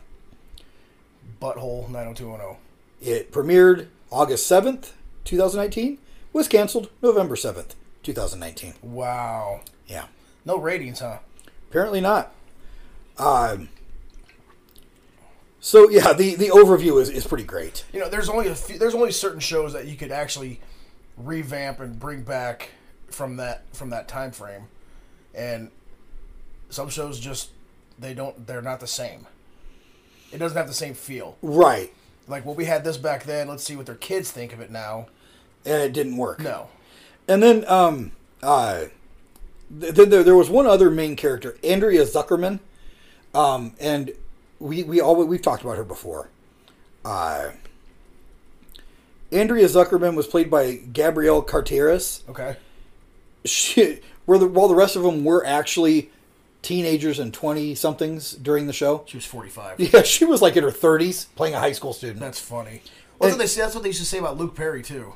Yeah, he was older. Yeah. He was one of the older members of this thing. But yeah, 90210, I did have some trivia that I wanted to go over here about 90210. So, Shannon Doherty left, and they wanted to replace her with someone. Not necessarily as that character, but just a new character to take over that role. Yeah. To fill the vacancy. Drew Barrymore was offered the spot. She rejected it because she wanted to focus on her film career. So then they wanted Alyssa Milano. And she didn't take it for whatever reason. So then they offered it to Alicia Silverstone. She turned it down. She was doing Batman. And Tiffany Thiessen took the role. And she was in there. Luke Perry's character, Dylan, was only supposed to be in 8 episodes. And they weren't really sold on his acting ability. So Aaron Spelling paid personally for his salary during those initial episodes. And the audience loved him. So they approved his addition to the regular cast. No shit, nice. Yeah. In early seasons, the episodes were based on issues. Mm-hmm. And the producers were like, this should not be a teenage soap opera. So they changed it to be more about the characters instead of the issues. Yeah. There was early on Douglas Emerson. He played a character named Scott Scanlon, he lost interest in acting. So he retired from acting and went to the Air Force. Oh, no shit. Yeah. Nice. Good for him. At the start of filming, Shannon Doherty was 19, Jeannie Garth was 18, Tori Spelling was 17, Jason Priestley was 20, Luke Perry 23, Brian Austin Green was 17, Ian Ziering was 26, Gabrielle Cartieris was 29. Jesus Christ. And they're playing 18-year-old kids? Yeah, they all play high school kids. Luke Perry and Tori Spelling auditioned for the parts of characters that were polar opposites of the characters they ended up playing. I didn't think Tori Spelling would have to actually even audition. Well, Luke Perry auditioned for Steve Sanders, who was later played by Ian Ziering. Okay. And the other one, Tori Spelling, she was auditioned for Kelly Taylor, the promiscuous, self-centered member, who was played by Jeannie Garth. I didn't like her. Didn't like her character. Gabrielle Cartieris, we've mentioned this before. She became the president of SAG, the Screen Actors Guild. She took up a bill that would, because she got so much shit for playing a high schooler at age 30. Mm-hmm. She introduced a bill that would remove ages of actors and actresses if they requested it from like IMDb and things like that. Oh, no shit. And because she felt that there was age-based discrimination in Hollywood. Well, yeah, I can see that. Hilary Swank was in this briefly. She had a 2-year contract, but she was fired after 16 episodes. Wow, I didn't know she was in it. I didn't either. You know, she gets a lot of shit, but she's actually a really good actress. She is. Yeah, that $1 Billion Babies movie was awesome. Clint Eastwood. Yeah. Boxing movie. It was great. That's right, she was a badass in that. The town of West Beverly that this takes place in does not exist. Oh, no shit. They had to make it up because Beverly Hills High School would not allow the use of their name in the series. And they're like, we'll give you money. We have enough. Right. The character of Jim Walsh, the dad, was ranked number 41 on TV Guide's list of 50 greatest dads of all time. And Gabrielle Cartieris first auditioned for the role of Brenda because she is actually a twin. Oh, no shit. And she felt that would help her chances, but they thought that she would be better in the part of Andrea. Yeah. Tori Spelling was not a part of the main cast in the pilot episode. No shit. No. Brandon Walsh. That was a last role cast. Jason Priestley had 1 weekend to prepare. He read for Aaron Spelling on Thursday, got the job on Friday, and that Monday they started production. Oh, shit. Yeah. Like, you got a lot of homework to do, buddy. Yeah, get going. What else do we have here? The house. Oh, yeah. The house that was used for exterior shots of the beach apartment Yeah. was the same house that was in My Stepmother's an Alien. Oh, no shit. Yeah. That's a great movie. So Andrea Zuckerman gave birth to a daughter in the season 4 finale. That appeared 2 weeks after Gabrielle Cartieris actually gave birth in real life. Oh, wow. Yeah. So they just put her pregnancy in the show. In the show.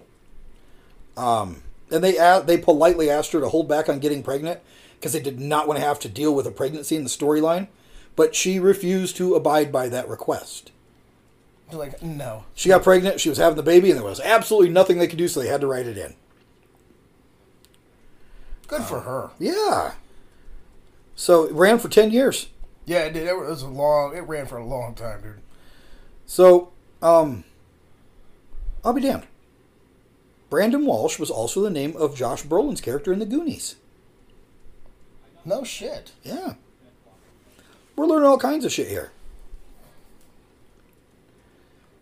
What else do we have? I think none of the original cast members appeared in every episode. Several were cast members throughout the entire run. None of them were in every single episode. Oh, no shit. Yeah.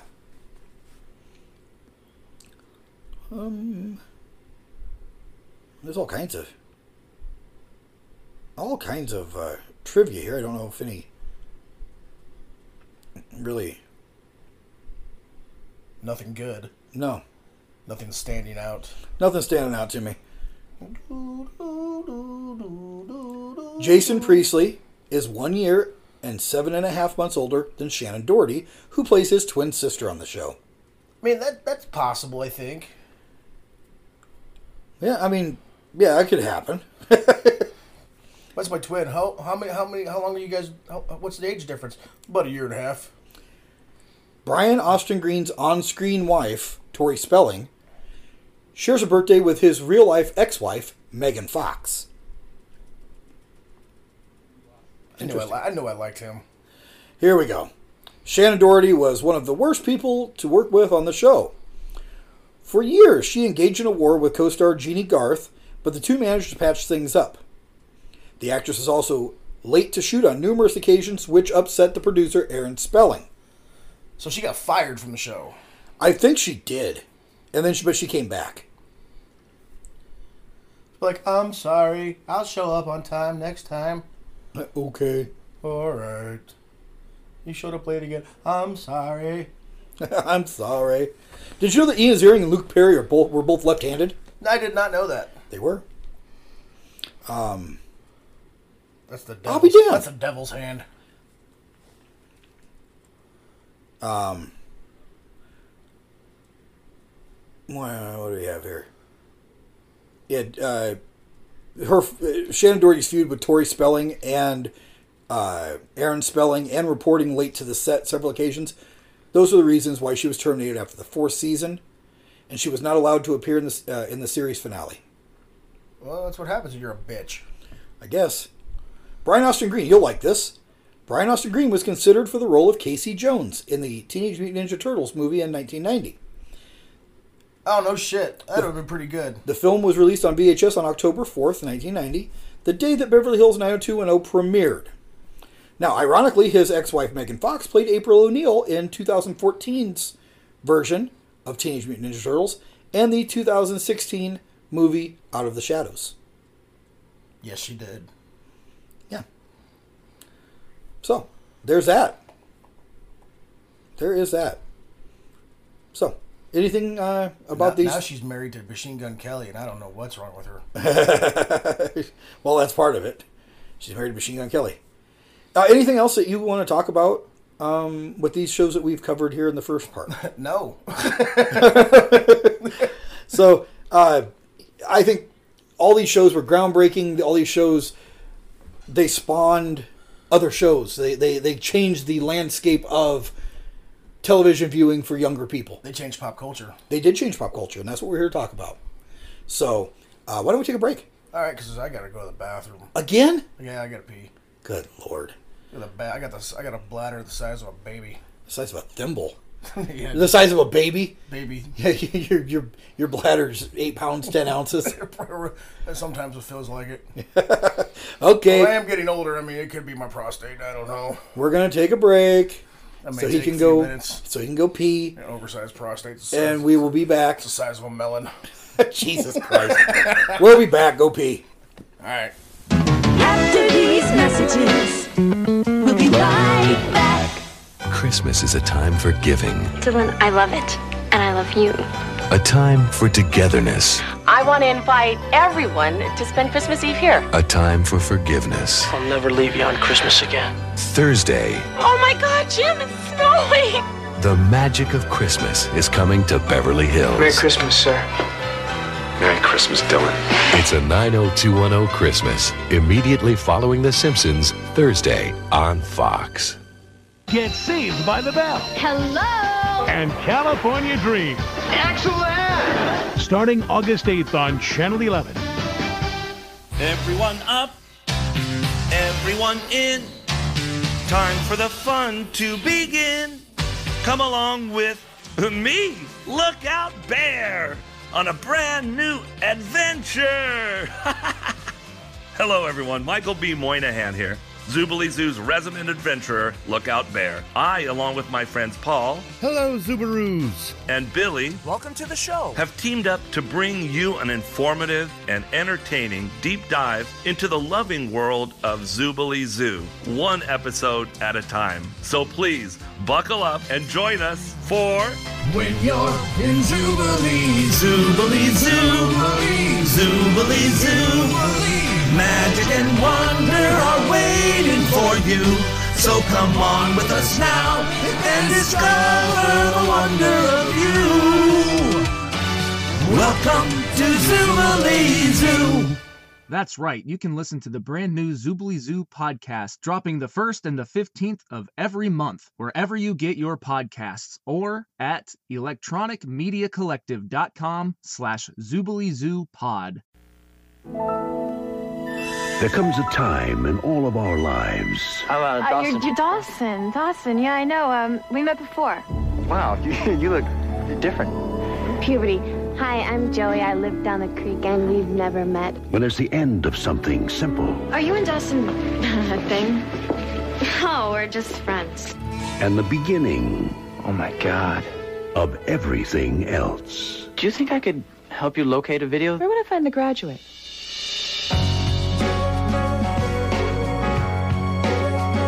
So, Jen, you a virgin? That's mature. Hey, Tomorrow. Hi. Casey, what are you doing here? Summer 42 is officially reserved in your name. What is your problem? My problem is that from the moment Little Miss Highlight showed up, you haven't said one word to crap. That is pure crap. Tammy, is this kid bothering you? Who's this guy?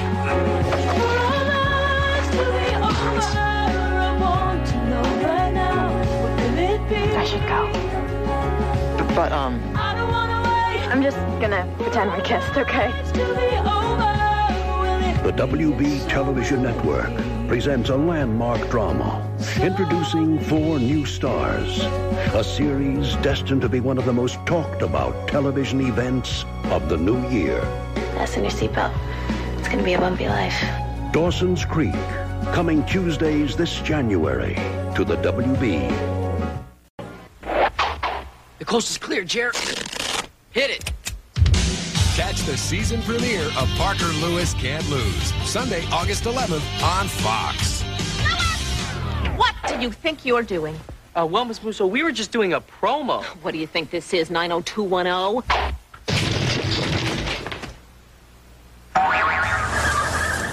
I'm ready for my close-up now. Hey, cut! From the guy who brought you Saved by the Bell. Who is that guy? The raddest new band, the year's best new show. Kind of like 90210 without all the crime. Hot bods, cool kids, and the ultimate rock and roll fantasy. Come down from the heights and head to the beach. The summer never ends with California Dreams. NBC tomorrow and every Saturday morning.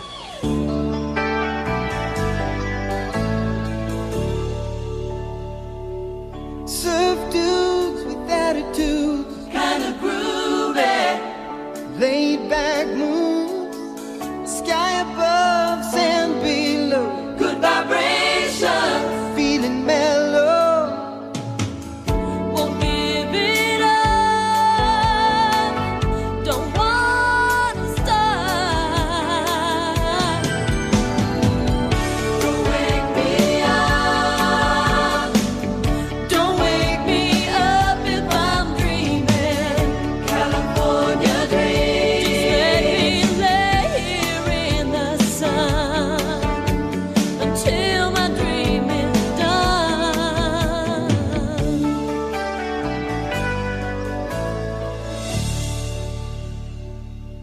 There's something extraordinary happening with a new show coming to NBC.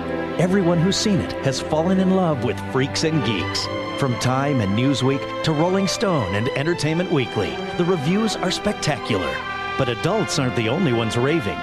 In a recent LA Times poll, teens voted Freaks and Geeks most popular, relatable, funny, real, a wonderful hour for the family. Freaks and Geeks premieres this Saturday at 8/7 Central on NBC. Freaks and Geeks is Monday's new hit. How far will a guy go to be near the girl he loves? The next school mascot will be Sam Ware. Time magazine calls it one of the best shows of '99. You got your knees in my back. and all new Freaks and Geeks. NBC Monday at 8, 7 Central.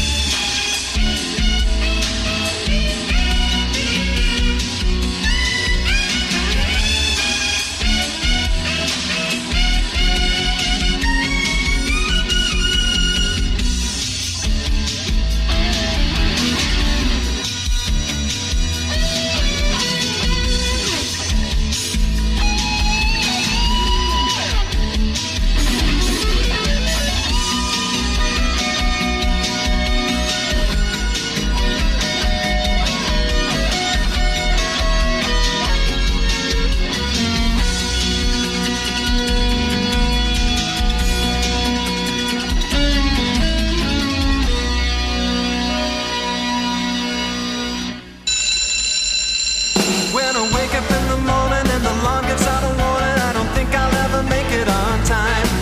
By the time I grab my books and I give myself a look, I'm at the corner just in time to see the bus fly by. It's alright, cause I'm safe by the bell. If the teacher pops a test, I know I'm in a mess, and my dog ate all my homework last night. Riding low in my chair, she won't know that I'm there. If I can hand it in tomorrow, it'll be alright. It's alright, cause I'm saved by the bell.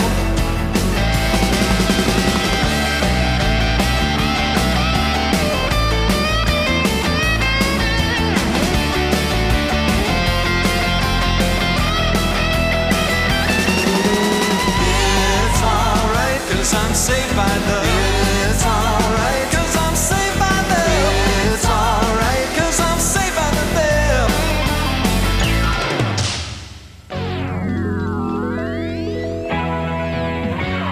All right, and we are back. Yes, we are. Did you have a good break? I did. Good. So, well, we talked about a lot of drama shows in the beginning.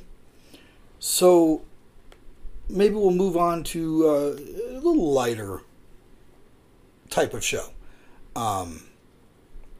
They're also in this wave of, I guess, shows that were targeted more at teenagers.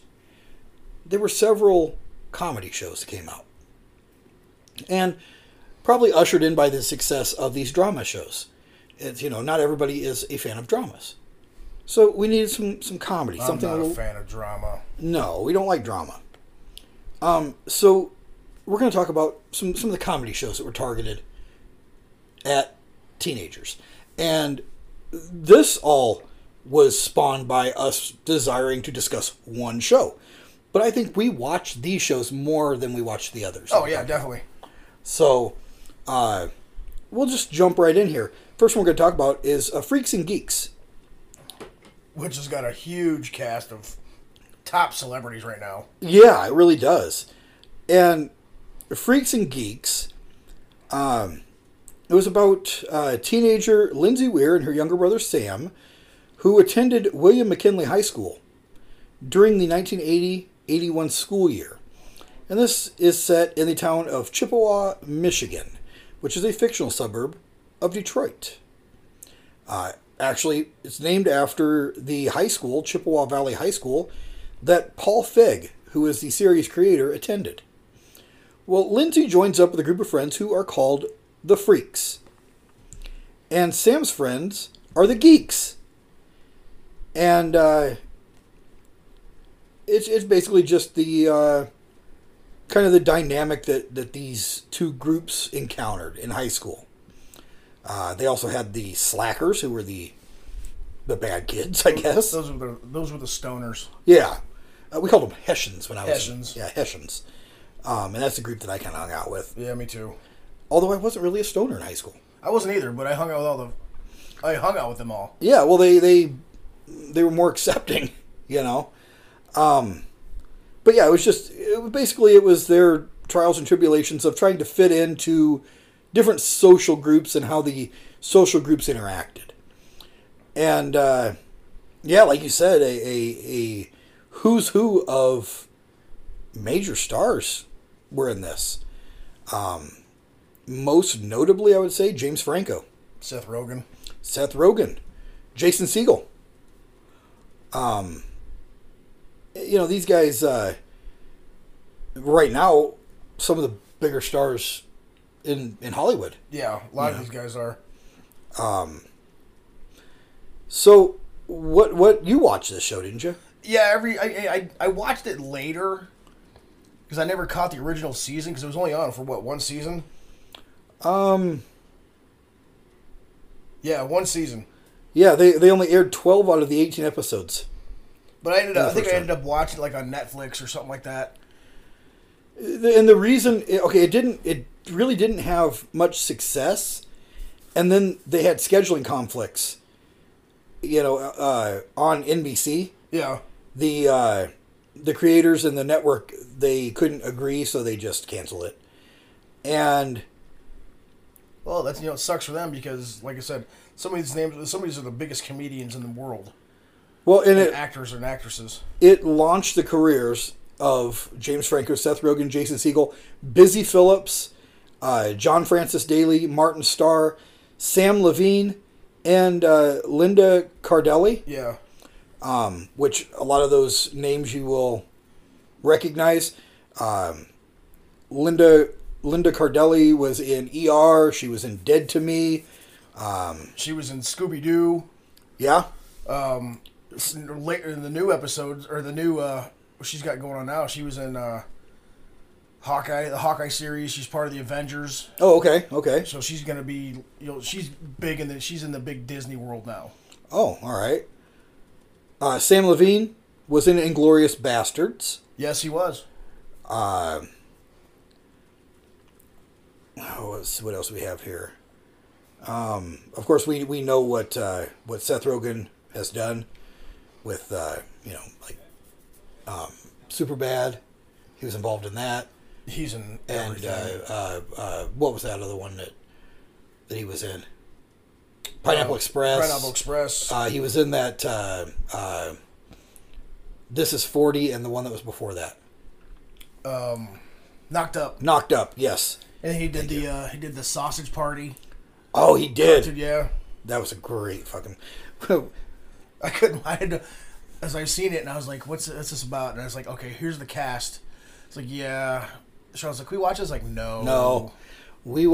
So we used to every year, my family, just me, my mom, and my dad, we would go out and have Chinese food on Christmas Day, and then go to a movie, because that's what his family did. Yeah. Well, one year... Was your dad's family the family in the Christmas Story? Pretty much. But there was a lot of them. There was 7 brothers. Where the neighbors' dogs ate the turkey? Yes. They just redid that movie. I know. I want to watch it. That's another one. It's supposed to be a direct sequel. Yeah. Not the last sequel that they made, which was trash. Right. This is a direct sequel. James Franco... obviously, he was in Spider-Man. He was in Milk, Eat, Pray, Love. Pineapple Express. Did we mention Jason Segel? No, we didn't. Jason Segel was in How I Met Your Mother. He was. Yeah. So, I mean, these guys... I think he's fucking hilarious. Oh, yeah. So, what are your thoughts on this show? I mean, I thought it was really funny. And I think it was one of those shows that was just ahead of its time. Yeah, and it's one of those shows that once it was over, it became popular. Yeah. And it has a cult-like following now, even as much as people are calling for a reboot of it, because they want to see more. I don't know if, they couldn't get the same actors, obviously. No. But I just don't know if it would have the same fan reaction. I think from a nostalgia standpoint, it might, but you can't catch lightning in a bottle. No. I mean, look at like they revamped, 90210, and that fell short. Right. It was a comedy version of 90210, basically. Yeah. It would be like revamping the Cosby Show, and I think they did that, and it failed. They tried, yeah. So the idea was the creator, Paul Feig, he kind of had an outline for what he wanted done. I would take the idea and just name it something else. Yeah, maybe inspired by Freaks and Geeks, or the next chapter or whatever. So this isn't Degrassi. If the show continued, Lindsay was going to become a human rights lawyer after years of following the Grateful Dead. Sam was going to join the drama club. Neil, his parents were going to divorce, and the way he would cope would be by joining swing choir. Okay. Bill was going to join the basketball team and become a jock, leading to tension within the Geeks. Daniel was going to go to jail. Kim was going to become pregnant while on tour following the Grateful Dead. And Nick was going to join the army.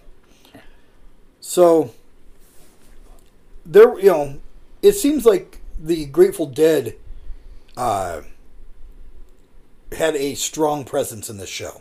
Yeah. So, I mean, yeah, great idea and kind of a late. It hit late, the popularity hit late. When did this come out? It was what? Fucking year did this come out? 1999. 99. Okay. Listen to some of the guest stars. Notable guest stars that they had. Rashida Jones. Okay. David Koechner, who was in Anchorman. Yep. As what the hell was his name? He was the sports guy that said "Whammo." Oh yeah. Leslie Mann, Ben Stiller, Shia LaBeouf. Yeah, so I mean, Jason Schwartzman. They had a great. They had a great cast surrounding them and guest stars.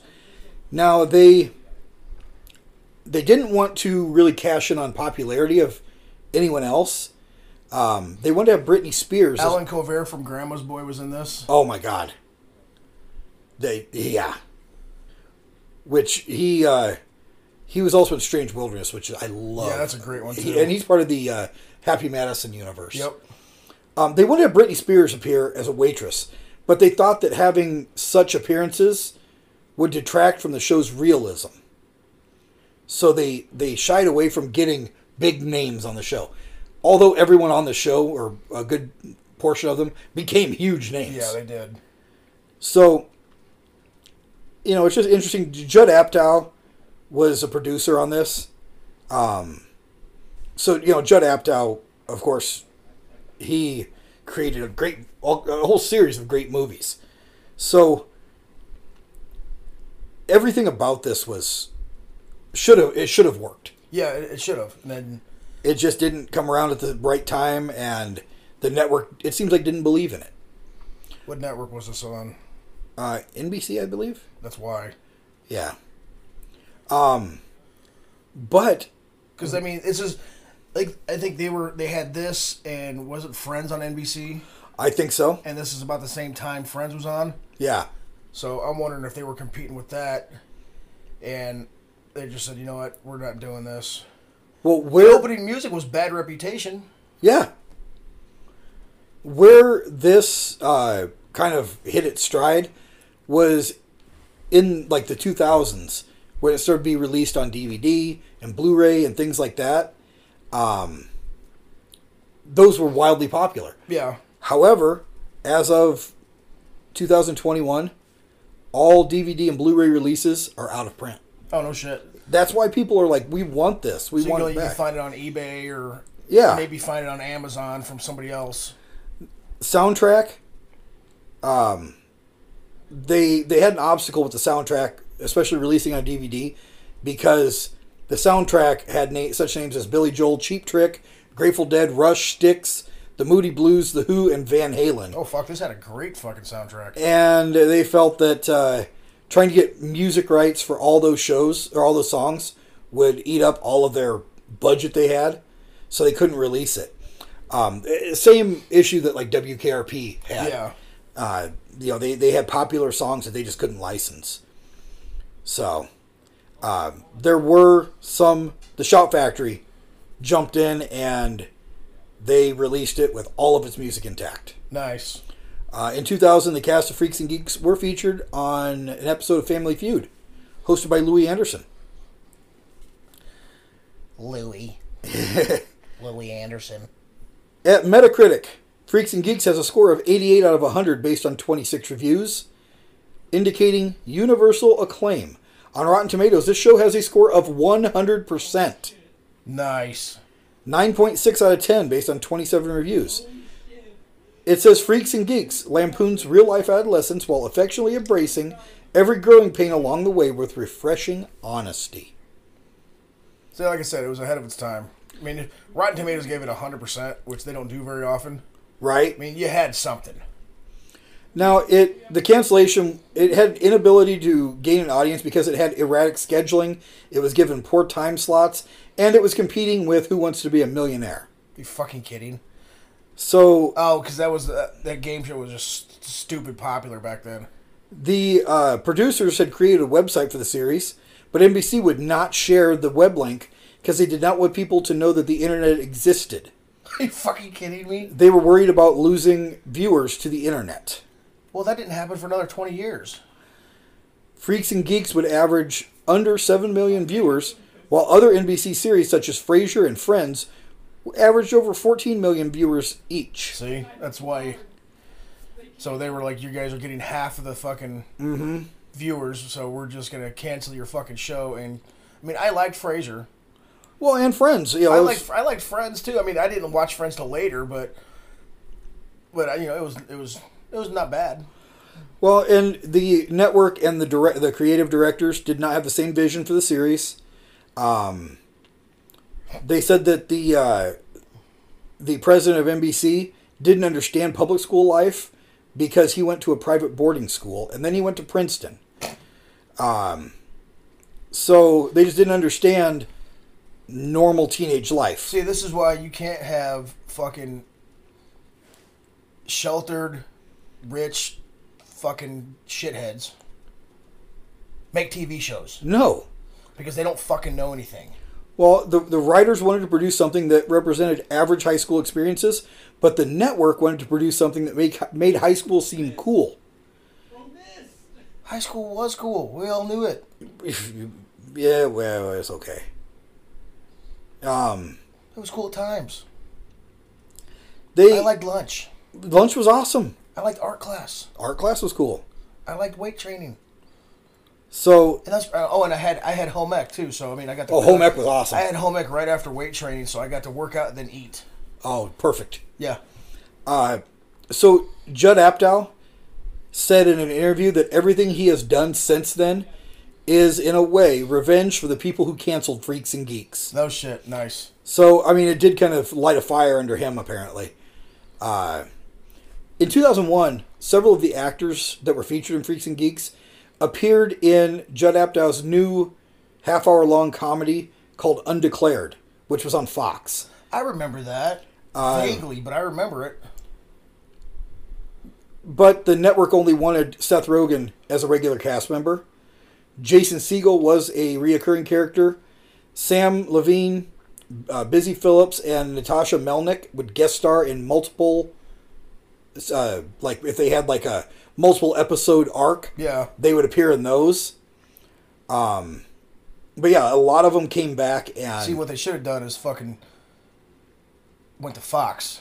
They did go to Fox. Well, this went to Fox, Undeclared. I'm talking about Freaks and Geeks. Since NBC dropped it, they should have said, hey, you know what?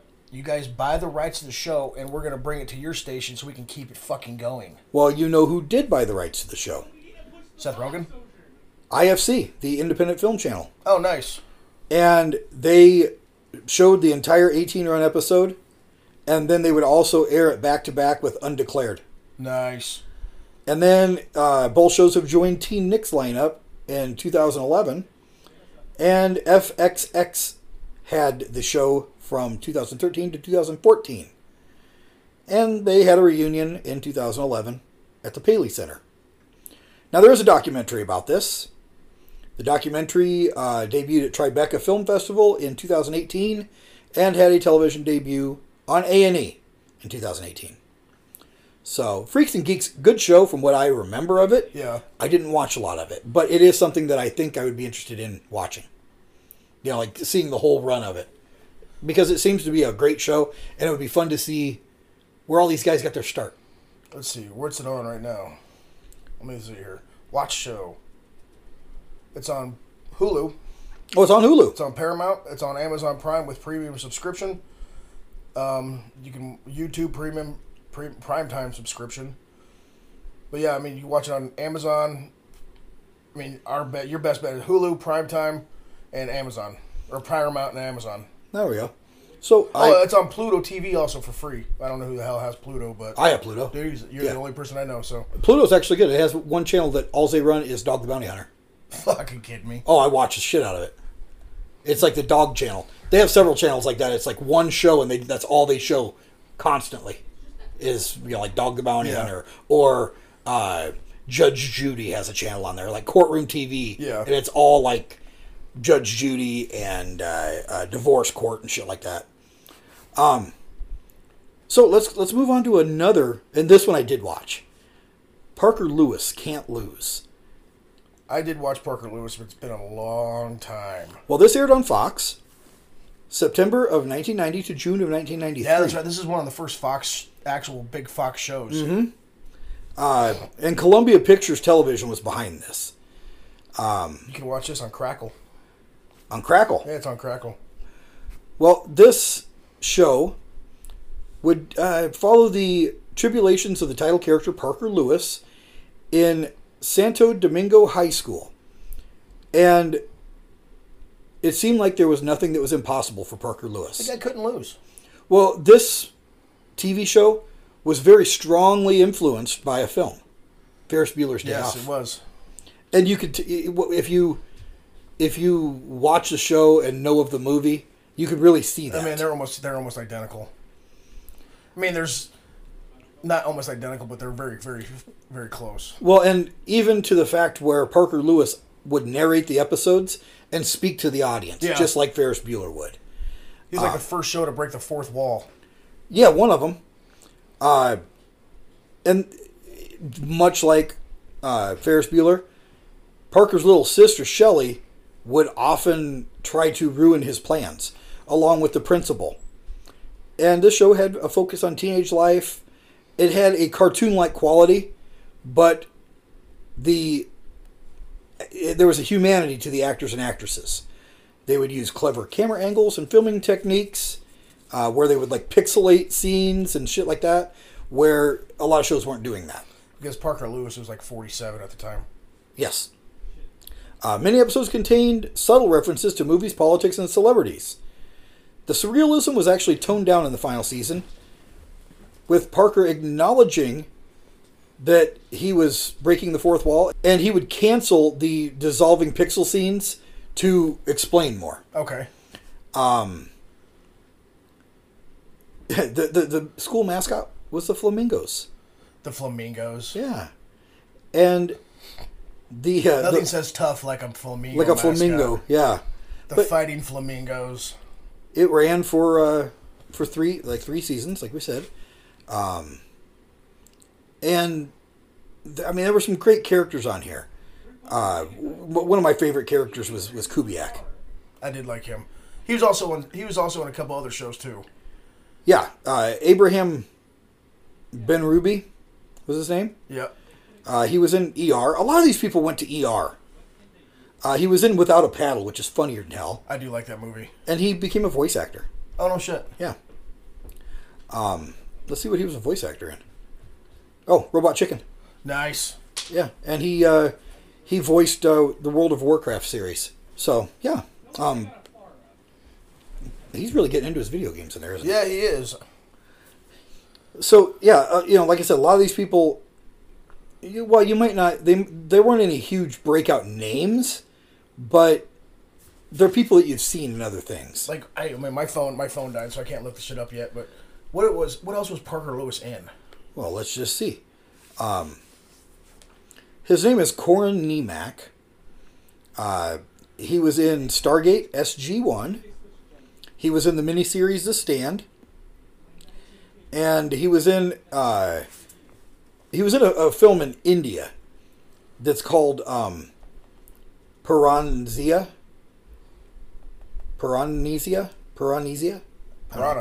Yes, he was in Piranha. No, he wasn't. We always talk so much shit. He's very close friends with David Faustino from Married with Children. Oh, no shit. They're about the same height. Yeah. I can't say anything.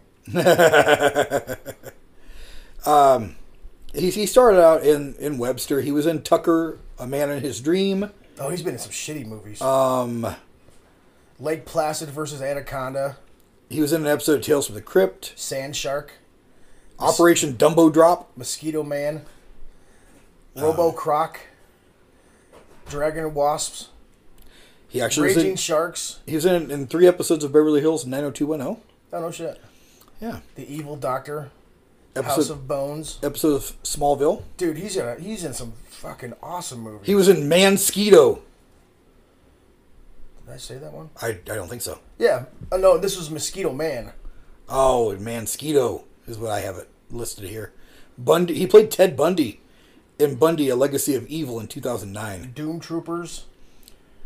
The wrong cheerleader coach. The wrong cheerleader coach. Did you say Sand Sharks? Yes. I love Sand Sharks. That was a great... No, it was fun. Starving, the complete first season. So, I mean, he's been in a lot of stuff. And it looks like he's still acting to this day. He's in some shitty movies. We need to watch these movies. I agree. Half Dead Fred. That sounds awesome. Doomsday Device. So, Parker Lewis was fun. It was syndicated in 93 on the USA Network. And Crackle has mini episodes of it available. Still airing in syndication on the Family Network on Saturday mornings. He was in a National Lampoon RoboDoc. RoboDoc. National Lampoons presents RoboDoc in 2008. Oh, dude, he might be one of my favorite actors right now. So, Parker Lewis was one of the first shows that had fan support on the internet. It was done through an email list called the Flamingo Digest. The Flamingo Digest. Several people from that list were invited to the set. Dude, I had the internet back then. Why didn't I use this? Because I was too busy looking at other stuff. And like we said, part of the legacy, Fall Out Boy released a song called Parker Lewis Can't Lose.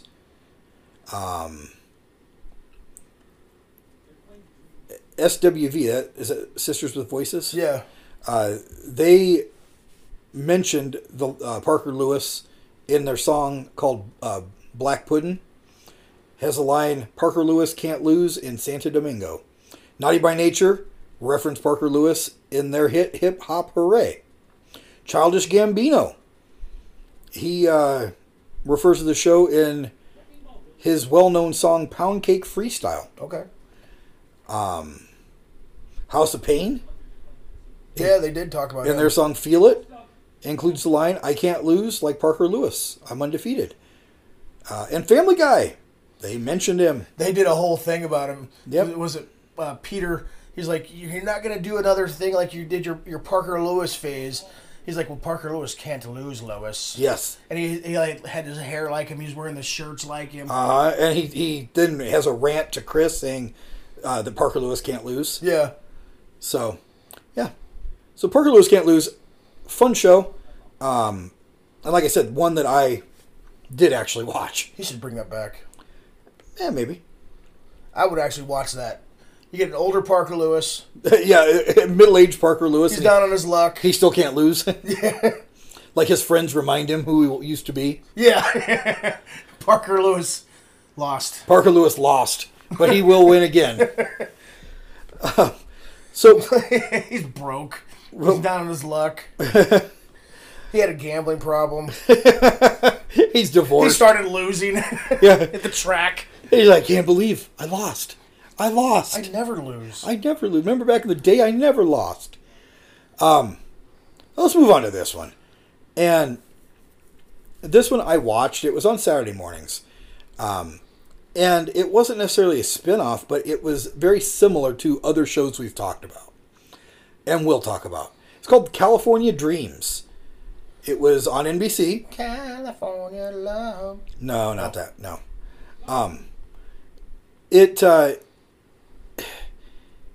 It followed.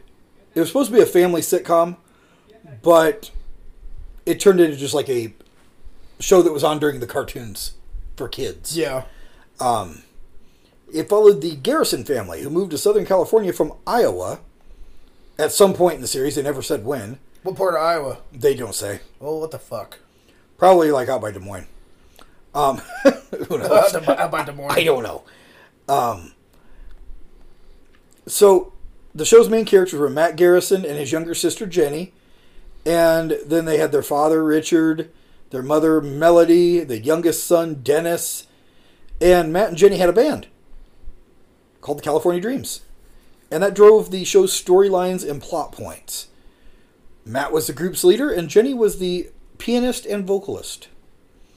They had a bass player named Tiffany Smith, a drummer named Tony Wicks, and the teen manager Sylvester Sly Winkle. That's a rip-off. What? They ripped it off. Sylvester Sly Stallone. Well, I think other people named Sylvester were Nope. probably named Sly. Just Stallone. Okay. You don't know. I do know. It says it on Wikipedia. It's true. The show's primary settings... Dude, I've changed it on Wikipedia. I know you have. I think you changed Tom Cruise's Wikipedia or something. Oh, I think I did. Yes. The show's primary settings were the Garrison home, the fast food restaurant Sharky's, and Pacific Coast High School. So the show featured a lot of... The mascot was the Sharkies? No, that was the restaurant. Oh. Their mascot was a baby shark. They would cut away and do music videos in the first season, but then they quit doing that. Thank God. The only people who could get away with that was the Monkees. Yeah. And maybe the Partridge Family. Maybe. They didn't like it, so they revamped it in the second season, where they only involved the band and the family. They didn't do a lot of other storylines, and then they completely wrote out the family, I believe, and how do they write out the family? They're the main characters. Like the family, they just had the band. Oh. But yeah, it ran for 5 seasons. Jesus. They just slowly wrote the family out of the show. That's hilarious. Yeah. So yeah, the very last season, the brother wasn't even in the show. They split them up because they were all going to different colleges. So, yeah. That's fucking funny. Yeah. So, not a lot of people that even have Wikipedia pages were in this show. The main people that actually do, Heidi Nicole Linhart, which I don't know what the hell she's been in. Kelly Packard. Kelly Packard. Yeah, I like her computers. She co-hosted Ripley's Believe It or Not. Okay. She does like hosting. I think she was on like Dog Eat Dog, maybe that show. Oh, she was in one of your favorite shows. Which one? Baywatch. I knew I recognized that name. She also guest starred on The Wonder Years, Blossom, Step by Step, Boy Meets World, USA High, and The Wild Thornberries. That was a cartoon. As a child, she was a contestant on Bob Eubanks' daytime version of Card Sharks during Young People's Week. Wasn't Bob? I thought Bob Eubanks was a sportscaster. No, that's I know who you're thinking of. Bob Uecker. Yeah, I like him. Yeah, he got choked by Andre the Giant at WrestleMania. I remember that. Yeah. Yeah, she hosted Ripley's Believe It or Not. She hasn't done anything since 2018. She was in a television movie called Family Vanished. 2015, she was in a television movie called Stalked by My Neighbor. So, yeah. But, yeah, California Dreams. I guess worth a mention. I remember it. I don't. I watched it. I probably did, but I don't fucking remember it. Especially if it was on Saturday morning. Well, and you said you remembered the song. Yes, I remember the song. I did remember the song. Well, the reason that I brought that up is because there's another Saturday morning television show that we wanted to... And I think this is the main reason we wanted to do this entire episode right here. And that's Saved by the Bell. Because Zach Morris is a fucking dickhead. Here we go. He's a terrible friend. Oh, yeah, he was. So... And that's what we've been watching this whole time. This whole time we've been Silent. Watching Silent Saved by the Bell. And he's still a dick with no vocals. Yeah. So this premiered in 1989 on a Sunday night. They were in junior high. But it premiered on Sunday night. But then they moved it to Saturday mornings. And it was the flagship series on NBC's Saturday morning. What this was, when they were in junior high, it was a Disney Channel series called Good Morning Miss Bliss.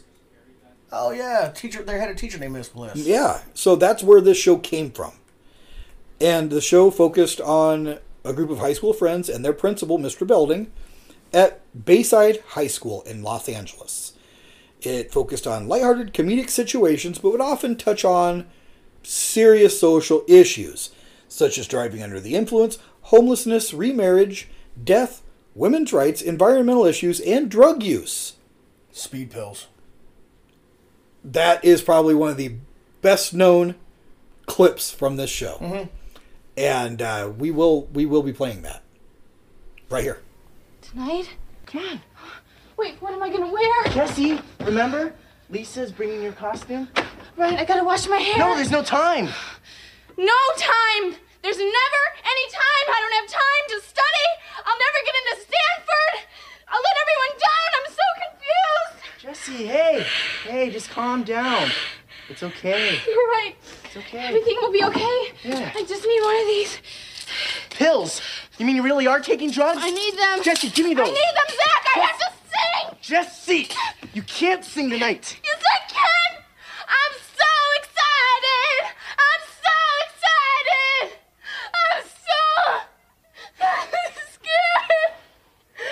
Jesse. So as you can see, she was very excited. She was extremely excited. Hadn't slept in like a week. Yeah. That was Elizabeth Berkley playing Jessie Spano. Tiffany Amber Thiessen also starred in this. We spoke about her earlier. She was on 90210. She played Kelly Kapowski. Mario Lopez as... and she blossomed very well when she was in The Ladies' Man. Yes. The Ladies' Man. Mario Lopez was AC Slater. And that's pretty much the only thing he's ever really done. He's done other stuff. Nothing worth mentioning. He was like a... I think he's like a talk show host and game show host and stuff like that. I think he was a host for Ripley's Believe It or Not, and I'm like, I can't believe Slater's on Ripley's Believe It or Not. Lark Voorhees played Lisa Tuttle. Dustin Diamond played Screech Powers. He is now deceased. And Mark Paul Gosselaar, who was your buddy Zach Morris. Yeah. And now he's gone on to do all kinds of stuff. I liked him in what the hell is that movie called? Well, let's just see what he's done. So film-wise, he was in Dead Man on Campus. That's it. Yeah. That movie's fucking hilarious, and he's like a rich kid, slacker stoner. He was in Specimen. Was he? Yeah. Wow, I didn't know that. Yeah. Also in a movie called Heist, where he played Marconi.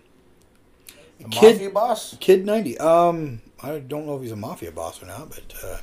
I think he's on NCIS or some shit now. Yeah, so television-wise, before this, he was on episodes of Highway to Heaven, Twilight Zone, Wonder Years, Punky Brewster, Charles in Charge. Then he was on Good Morning Miss Bliss, Saved by the Bell. After that, he was on Saved by the Bell, The College Years. Saved by the Bell, Wedding in Las Vegas. Saved by the Bell, The New Class. Then he went on to be in Law and Order, Special Victims Unit, NYPD Blue. Robot Chicken, Rizzoli and Isleys, which I like that show. 12 Dates of Christmas. No. That sounds like Zach Morris. He was in an episode of Don't Trust the Bee in Apartment 23. That was a good show. Another CSI spinoff he was in. He's been on Family Guy. Oh, no shit. Yeah. Probably playing Zach Morris. Must have been. Like, maybe. He was, playing Zach Morris. What else has he done here? So, the Saved by the Bell reboot that they did.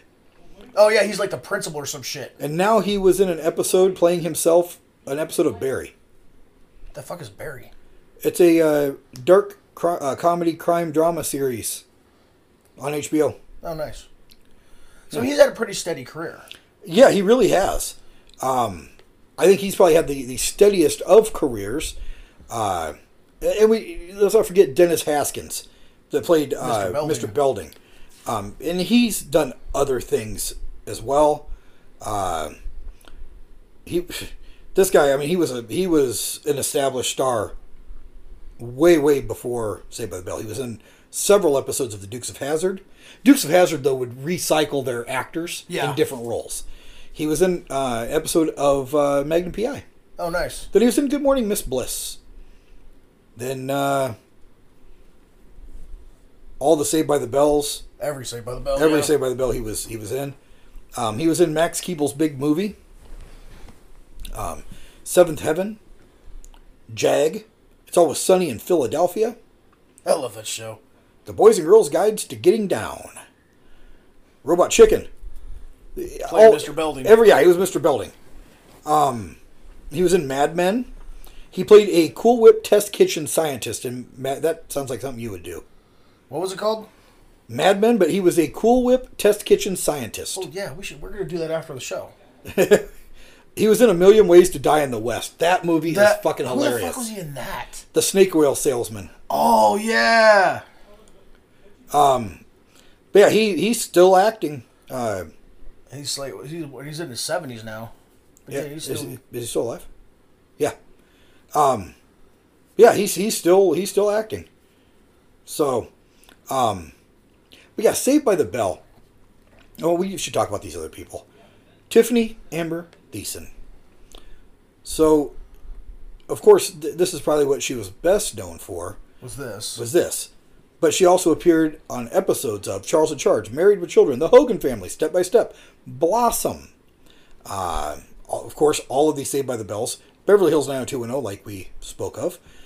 And then she went in to do like those Lifetime movies. Stranger Beside Me, She Fought Alone. She was on an episode of News Radio, Two Guys and a Girl, 8 episodes of that. Just Shoot Me. I didn't know she was on Just Shoot Me. Yeah, 3 episodes of that. Fastlane, which was on Fox. I never even heard of that. What else did she do here? It's one of them fly-by-night TV shows. Dinner at Tiffany. She had a cooking channel series. I do remember that. Food Network star. Right now, she is the host of Deliciousness.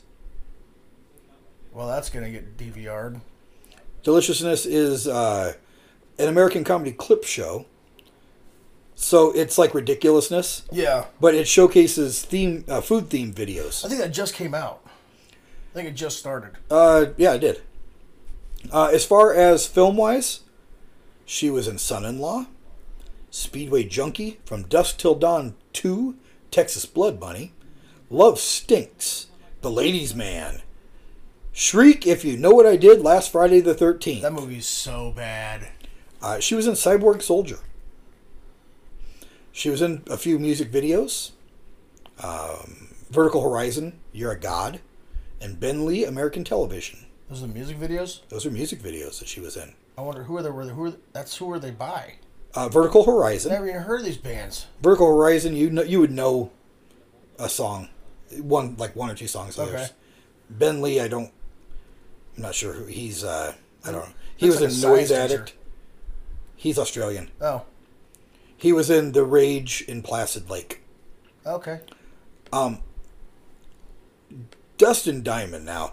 He did a lot of stuff. He did some other stuff. He was a professional wrestler for Memphis Championship Wrestling in 2000. No shit. Yeah. He challenged the Bellkeeper in TNA to a boxing match. He was on Hulk Hogan's Celebrity Championship Wrestling. Yeah. So let's see what he did. He was on the Wonder Years for a couple episodes. He was on the Munsters Today for an episode. All the Saved by the Bells. I think he was on like the main role of the new class. Yeah. He was in Pauly Shore's Dead and Dickie Roberts' former child star. Yeah, he was good in that. Yes. He's like, you guys had limos? He was on Celebrity Fit Club. Which I don't know why, because... For a couple of... He got kind of big. Oh, he did get kind of chubby there for a while, didn't he? He was in the Insane Clown Posse's movie Big Money Rustlers. He played the man in the outhouse. Okay. He was on Celebrity Big Brother. And most recently, in 2017, he was in Your Pretty Face is Going to Hell. What else was he in? Tetherball, the movie? I've never heard of that. I have not either. He was in a show called Porn Dogs, The Adventures of Sadie. Oh, he was in American Pie Presents the Book of Love. One of those American Pie... That nobody's seen. Yeah. They were trying to National Lampoon it. Right. He was in a band. He formed the alternative metal band called Salty the Pocket Knife. He played bass and wrote much of the music. Nice. They split up after recording their first album. It's weird. He hosted the Gathering of the Juggalos. I mean, so he was a juggalo. He was a juggalo, apparently. He also had a sex tape. Yes, he did. Yeah. It was called Screeched, Saved by the Smell. That just sounds terrible. I mean, I'm not gonna go watch it. I don't want to see Screech that way. He said that the tape got leaked out because he and a group of his friends had a monthly gathering where they would exchange tapes like this. What? Yeah. They would exchange porn? Then he did an interview on the Oprah Winfrey Network where he claimed he was not in that tape, but it was a stunt double with his likeness superimposed. Yeah. Yeah, so Screech, and then he did actually put out his own side of the story called Behind the Bell. Yeah. And he just said that it's like his experiences on the show.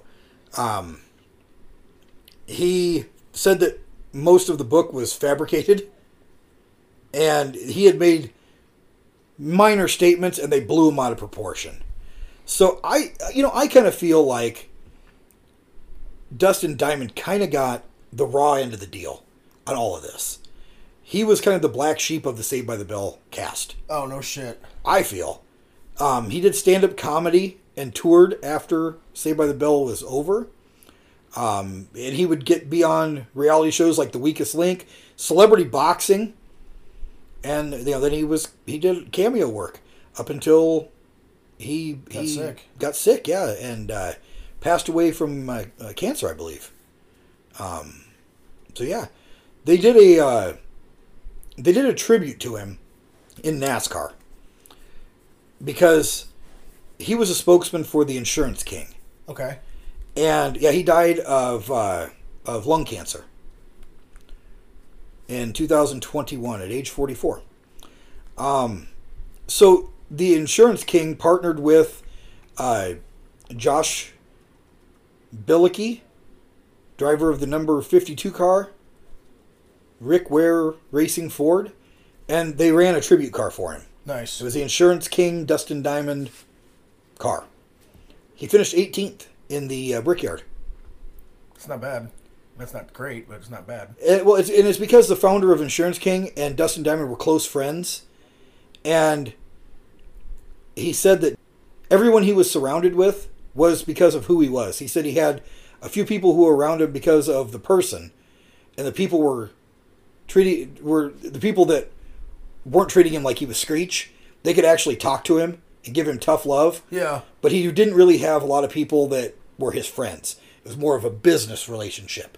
So this guy was his actual close friend, Dan Block, the founder of Insurance King. So I really do think that because of the goofiness of Screech and all of that, I think he kind of got the short end of the stick. Yeah, it sounds like it. Really. So yeah, and it was. I remember when he passed. It was sad, because he kind of, I feel, was kind of on his way to redemption of some sort. Yeah. And he didn't quite get there. There is, Mario Lopez. We need to touch on what he's done. He actually has been in a lot of movies. Really? Yeah. Let's see. Anything worth mentioning? Aloha Scooby-Doo. Oh. So he's done voice acting. He played himself in Get Him to the Greek. Oh, yeah. He was Social Smurf in The Smurfs 2. He was the dog's voice in The Dog Who Saved Easter and The Dog Who Saved Summer. It's a good dog. Yeah. So he was in Kids Incorporated before. Oh, yeah. He was a little kid. Yeah. I used to watch that show all the time when I was little. For 3 years, 3 seasons, he was in that. He was on an episode of The Golden Girls. He was in all the Saved by the Bells. He was on an episode of Bill Nye the Science Guy. Masters of the Maze, he was the host. So that's where he found his niche. He's been a host on a lot of shows. Yeah, he was a host of The Other Half, Pet Star. He was a contestant on Dancing with the Stars. And that dude can dance. Yeah. He had a recurring role on Nip Tuck. He was in a television movie called Holiday in Handcuffs. He was the host of Miss Universe 2007. Was the host of America's Best Dance Crew, America's Top Pop Group. Of course, he played AC Slater on Robot Chicken. He was the host of many segments on the TV show Extra. Extra was like the Entertainment Tonight. Oh, yeah, yeah. Then he hosts like the Disney Parks Christmas Day Parade. Yeah, he hosted a lot of stuff. He was in Grease Live. Who was he in Grease? Grease Live. Vince Fontaine. Okay. It was a little television movie that they did. He was a voice role in The Adventures of Rocky and Bullwinkle in 2018 and 19. Hey, Rocky. Yeah. So, I mean, he's Access Hollywood. He's a host of Access Hollywood. That's what he does now. That's right, yeah. Yeah. And he was on. He found his niche, dude. Yeah, he hosted several Miss Universe pageants. He was on Family Guy. So, he's made it. Everybody's been on. Yeah, you haven't made it unless you're on a Family Guy or The Simpsons. Right. Did we talk about Lark Voorhees? Which one's that? That's Lisa Tuttle. No, we haven't. So she did a few things. Small Wonder, we talked about that a while back. She was in Half Baked. Or no, How High. Was she in How High? Yeah. Was she? Yeah, she was the girlfriend in How High. I'll be damned. I did not know that. She was on Malcolm and Eddie, The Love Boat, The Next Wave. I think she was in, like, Young and the Restless or some shit. Yep. Days of Our Lives. Days of Our Lives, yeah. Robot Chicken. She was on Robot Chicken. It's the same episode that all of these people were on. So, I mean, she has had a successful career, but most of it is kind of centered around Saved by the Bell. Yeah, she was Lauren in How High. And a handful of films. She's been nominated and or won several awards. But the one that we want to talk about, Elizabeth Berkley. Jessie Spano. Jessie Spano. So Jessie Spano, she was in a movie called Frog. 1987. She was in Point Break, but her scene was deleted. Oh, no shit. Yeah. But, I mean, she's been in a lot of different shit. First Wives Club, Real Blonde, Becoming Dick. What? Becoming Dick. S. Darko, which was the Donnie Darko sequel. Okay. I didn't know there was a sequel to Donnie Darko. Yeah, it's called S. Darko. The movie was good enough. I mean... But most notably, she was in Showgirls. She had the best scenes. And Showgirls? Yep. So, Showgirls was a bomb. It had an NC-17 rating. It was about... It was the first movie with an NC-17 rating. One of them, yes. It's an erotic drama that she goes to Vegas to become a showgirl, but it got the NC-17 rating because it has nudity and erotic sexuality throughout with some graphic languages and some sexual violence. It was the first and only NC-17 rated film to be given a wide release in mainstream theaters. The distributor, United Artists, they put several hundred staffers in theaters to make sure that people were not sneaking into the film and to make sure that everyone was over the age of 17. They said that it was a failure. But it did enjoy success on the home video market. So it grossed $37 million in the theater, grossed over $100 million in video rentals, and that's why it turned a profit. Became one of MGM's top 20 all-time bestsellers. Really? Yes. They prepared an R-rated cut for the rental outlets that would not carry the NC-17 films. It is on Tubi. But they only cut 3 minutes out of it. You can watch it on Tubi and Pluto. And they made a sequel. Yeah, I don't think she was in the sequel. I'm looking. It was considered one of the worst films ever made. No, she is not in this. She's not in the sequel. I believe it won a Razzie as well. Hey, an award's an award. So Razzies, it won Worst Picture, Worst Director, Worst Actor was nominated. Worst Actress, she won. It was nominated for Worst Supporting Actor twice, Worst Supporting Actress twice, one Worst Screenplay, one Worst Couple, and it won Worst Screen Couple for any combination of two people or two body parts. It won Worst New Star. Her two body parts were fine. It won Worst Original Song.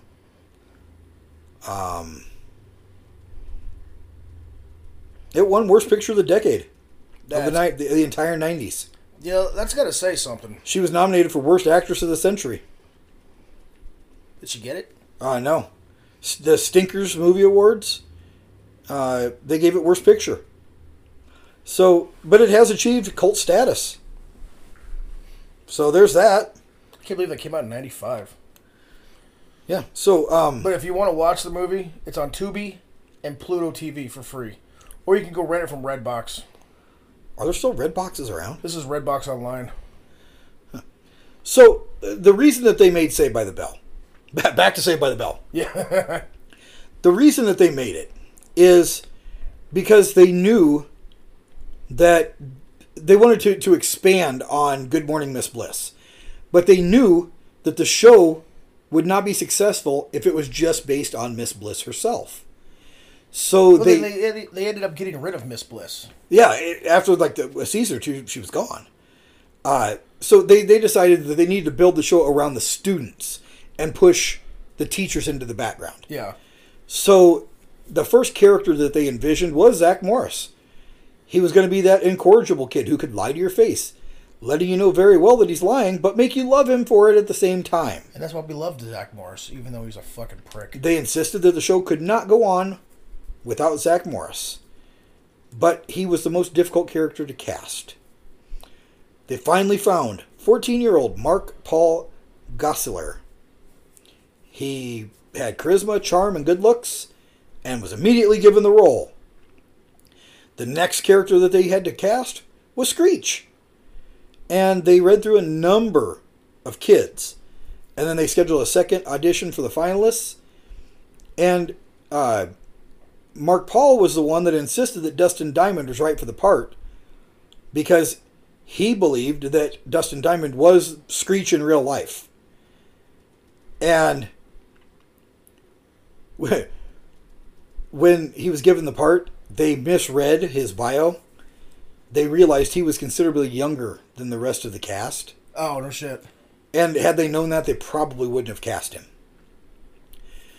Lisa Turtle. I always say Tuttle. It's Lisa Turtle. Turtle. She was originally supposed to be a rich Jewish princess from Long Island, obsessed with shopping.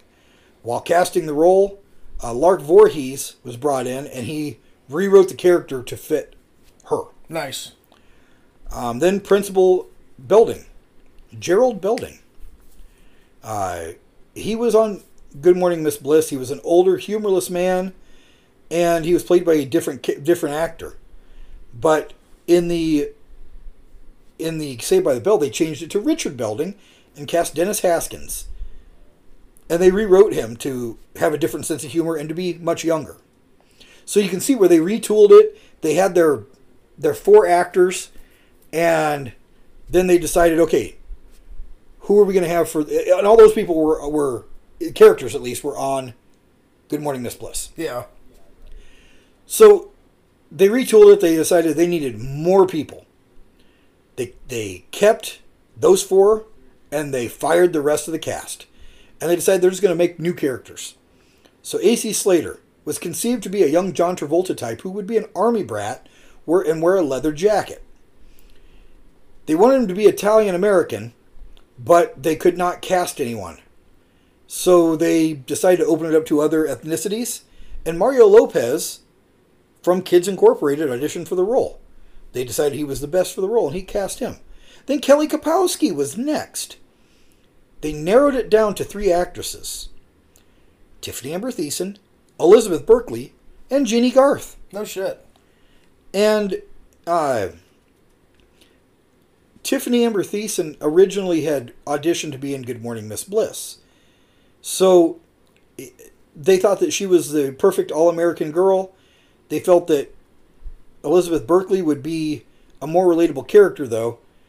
So they had a read-through with them, and Tiffany ended up winning the read-through. But they didn't want to lose Elizabeth Berkley because they thought that she would be the strongest actor, that she was the strongest actress that they had seen during the casting.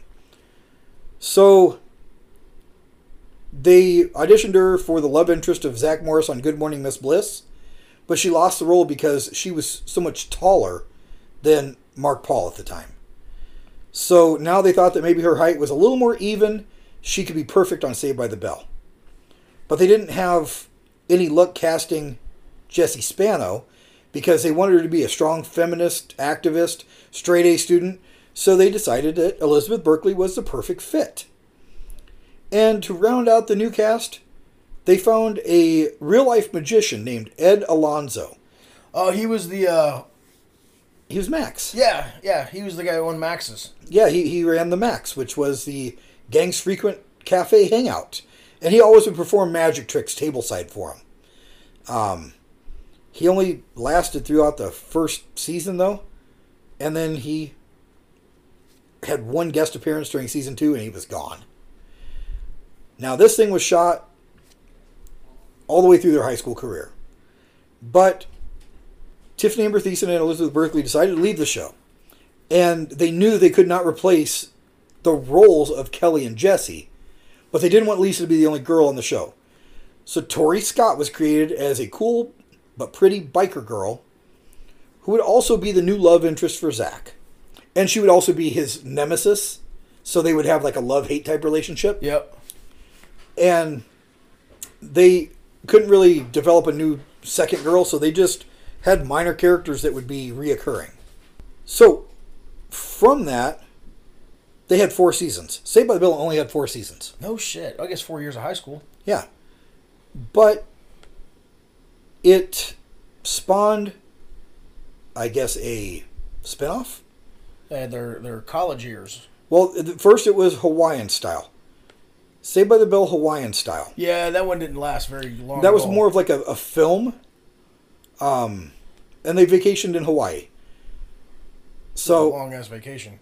But Mr. Belding happened to also be in Hawaii. For some damn reason. Why the hell would your principal go on vacation with you? He was a nice...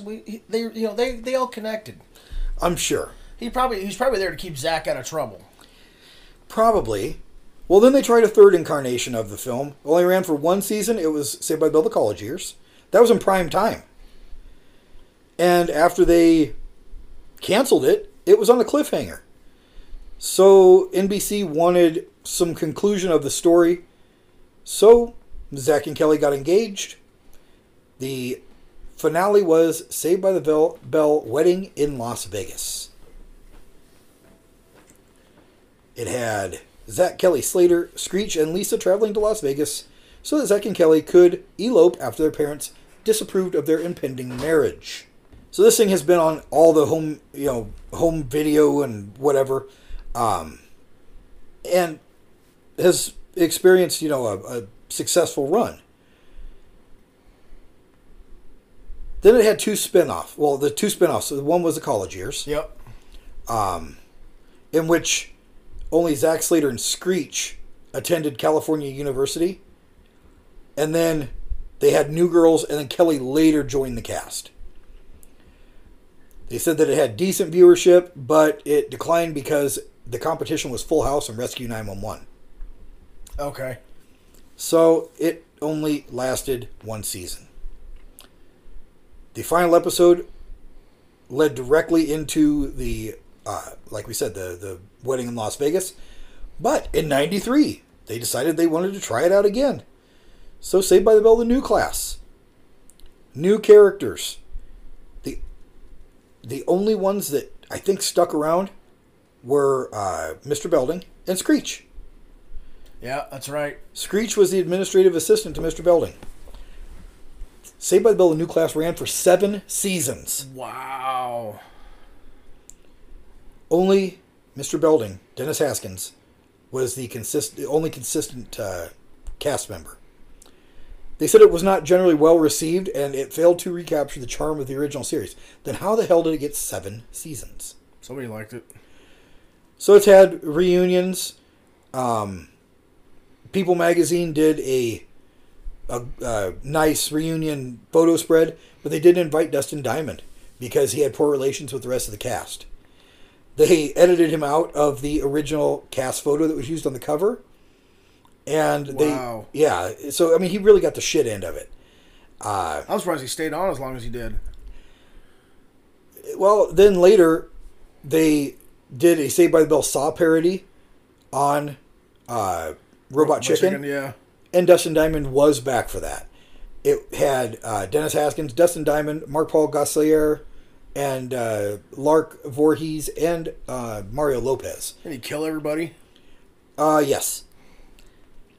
Then they appeared on The Tonight Show with Jimmy Fallon. And Dustin Diamond did not participate in that. So, he kind of got the shit end of the stick. He got the shit into the stick on everything. And I don't think he deserved it. No. They revived it in 2020. They had a new group of Bayside High students. And Zach Morris was the governor of California. That's right. Yeah, he was the governor. Yeah. Elizabeth Berkley and Mario Lopez were the only original cast members to be reprising their roles. But then, of course, Zach Morris came back in a few episodes. Tiffany Thiessen, she dropped the amber.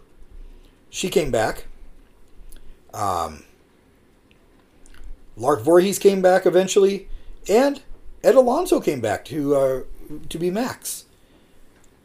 So, I think that only lasted like a season, and it went away.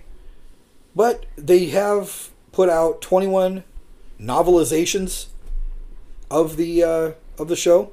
So there have been 21 books made, several unofficial books, comic books. There was a Behind the Bell book that we talked about with Dustin Diamond. Bayside the Musical was an unauthorized parody. And, that's kind of where it's at. But I think Saved by the Bell, out of the shows we talked about, 90210 and Saved by the Bell, of course, the reasons we wanted to do this show, I think they were 2 of the most influential shows of this generation and genre of shows. Oh, yeah, totally. But we had to acknowledge the shows that came before because they were all inspirational in creating those two shows. And then the ones that spun off from it. So you still see hints of both shows on TV today. So they did kind of change pop culture. And what do you think? I think so. I mean, it helped influence a lot of kids in our generation. Saved by the Bell was classified as educational informational, much like us. We are, and we're going to get that grant. And it was named one of the 20 best school shows of all time. Which we were not going to get that award. We might. Well, we're not really a school show, but... We're educational. It's kind of like a school. Yeah, kind of. We have educational properties. Yeah, we do. So, anything else you want to talk about with any of these shows? No, I think we've covered a lot of shows about teenagers. We really have. So, I know we grew up on this stuff. And now and again it's fun to go back and rewatch some of them, I feel.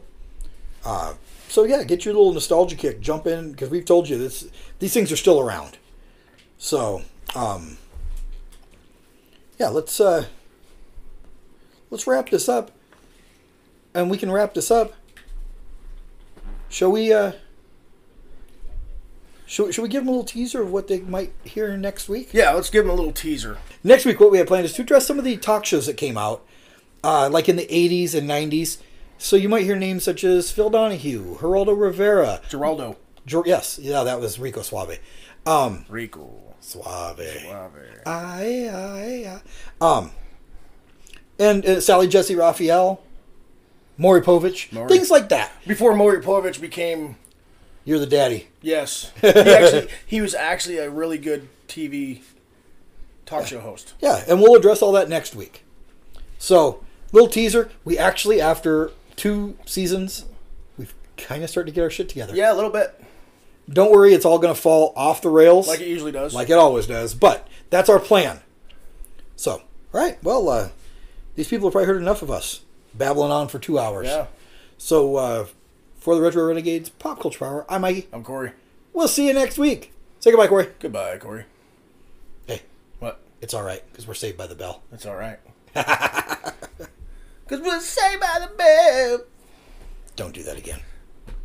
Saved by the bell. Stop.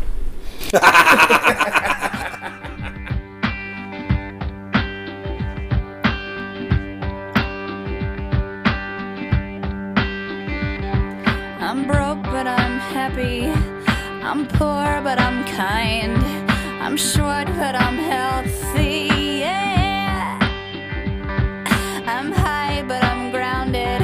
I'm sane, but I'm overwhelmed. I'm lost, but I'm hopeful, baby. And what it all comes down to is that everything's gonna be fine, fine, fine. 'Cause I've got one hand in my pocket and the other one is giving a high five.